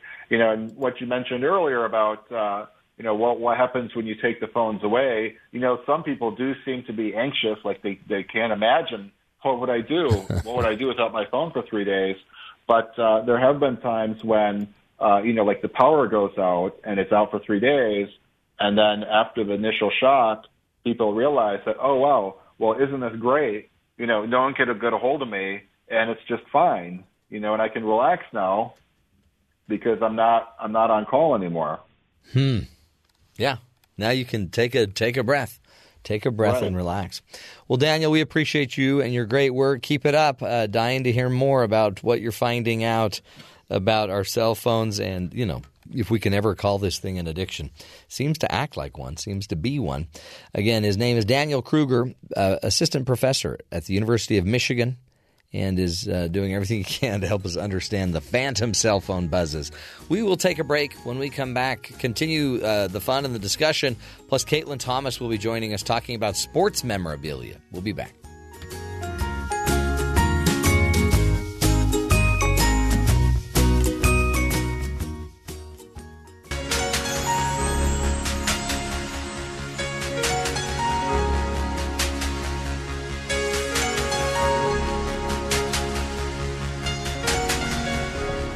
Have you ever noticed just how much money it costs to take a family to an NBA game? Have you ever stopped to wonder why we don't really bat an eyelash at the price of our favorite college football team season tickets? It's just, we don't even look at it. It's not even a big deal. But Caitlin Thomas is here with us this morning to talk about why we spend endless amounts of money on sports and memorabilia and what it means about our culture. Caitlin Thomas, welcome. Good morning. I like your stocking cap. Thank you. Look like a robber. Well, I think I must look like a man because this is a side note, but the guy at the drive-thru I went to this morning said, "Here you go, sir," and then "Have a good day, sir," to me. So. Really? Little did he know he was saying that to Miss Lehigh. Apparently I should brush my hair. Maybe he thought you were a royal. It's been a long year noble. since Miss Lehigh, apparently. Yeah. Anyways. The queen has fallen. The queen has fallen. Oh, boy. Go ahead, sir. Happy March Madness. Matt, how's your bracket doing? My bracket, I didn't actually finish it. I started a bracket, and then I started realizing I don't care about this. You don't care too much about this. That's good, because a lot of people would disagree with you. They care a lot about this. They cared a lot. By the way, how are their brackets? I don't know. I didn't make one this year, but I'm just fascinated, constantly fascinated at the amount of time, energy, and money we put into the sports community, whatever you want to call it. Yeah. Like, for example, earlier in February, so earlier last month, a bunch of Kobe Bryant merchandise was stolen from, like, a big display case. He had a bunch of his memorabilia, and the people were caught, but it just got me thinking, like, they did that. Why would they risk so much for something like for a jersey? Because that jersey could probably go for more than stealing a necklace from a jewelry shop. Really? It's worth that. His jersey that he had in there was worth like hundreds of thousands of dollars. What do you think a Carlos Boozer splint for his finger is worth? Well, if you go on eBay or like Amazon, they sell weird stuff like that. People buy it, man. He threw his splint and my son caught it. Ew. And I'm like, that's so gross. Oh, you need to take that splint back. Yeah, that's gross. But, you know, I mean, like the basketball jersey material and like everything it's made out of, you can buy like a plain one with nothing on it for like $5, right? Yeah, right. And then all of a sudden, hold on. What jersey? Just like a basketball. No, they're like $50.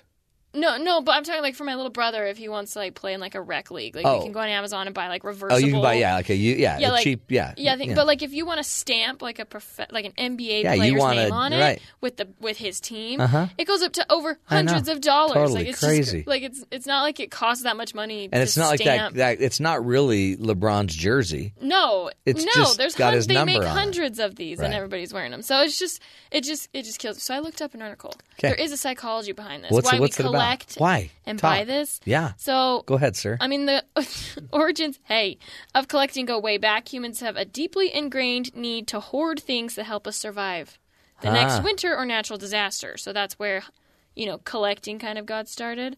But some player collectors are like the biblical Noah. That's what this article said. Collecting one of each type or species of card. Wow, yeah. You know what, though? I agree with the survival aspect of it because if I'm bleeding out, one of those baseball cards, it's going to absorb really well. That's what I was thinking. Just a jersey. Just grab it. If you're bleeding out, I'll grab a jersey. You can really use that to survive. Yeah. It says collecting sports memorabilia helps us find a tangible connection to the games we love. Yeah. Most collectors today started out as kids collecting baseball cards. Did you do that as a kid? I did. That was mostly for the gum, though. Yeah. Right. I was really more for the gum, but... For the gum. But so those adults that have held on to that are still paying hundreds of dollars to buy Kobe Bryant's jersey. Yeah. Like, this is why. And then those who collect sports memorabilia see our cardboard memories as having sentimental value. Yeah. They're emotionally attached to this stuff. They spur happy memories or an important moment of life shared with his favorite star or team. So it makes them feel this personal connection to the team, like they're actually a part of the team. Yeah, you feel like you belong. Right. We talked about this last year about football. It was they win versus I won. Uh-huh. So if they collect it and they're wearing the jersey, it's like, oh, I did it, even though they really did nothing but pay into the to the system. They're not even, Some of us like to invest in things that we know. So while stocks and bonds may be complex to many, right? Investing in certain players or items is something we can do with confidence. Do you feel confidence in that? Well, but I know people that do that. Right. And they keep it, and then I know people that do that with Legos. No, it could they make could a fortune on probably. Legos. Yeah, probably. Yeah. I just find this fascinating. In the past year, hobby newcomers have moved into the market buying rare sports memorabilia like the 1920 Babe Ruth jersey or some of the incredible find of century-old cards discovered in an Ohio house last summer. Oh, really? So people are coming in and now they're trying to... Not only are we buying, spending hundreds on this current stuff. Now we're going back. They bought Babe Ruth's jersey, which is cool if you think about it. That would be a cool thing to have. I'd take that. But why? Like it's a baseball jersey, but this explains why. We're attached to the sentimental value. It's you're not just attached, you care, and it makes you feel like you belong to the gang. Yes, and we all want to feel like we belong. So whether these sports fans want to admit it or not, you too want to feel a sense of belonging. See, that's great. Thanks Good for luck giving with us your the brackets. insight. Thank you. And that's why we love these pro sports and we want to steal their jerseys. I'm all about it. Just be careful when it comes to what you're spending your money on. Right. It doesn't last forever. No, you're right. Thank you, Mom. Thank you, sir. Great show. Caitlin Thomas is her name. Also being called Sir his today. Name, apparently. Is his name. We'll be back, my friends. Stick with us. This is the Matt Townsend Show, helping you be the good in the world.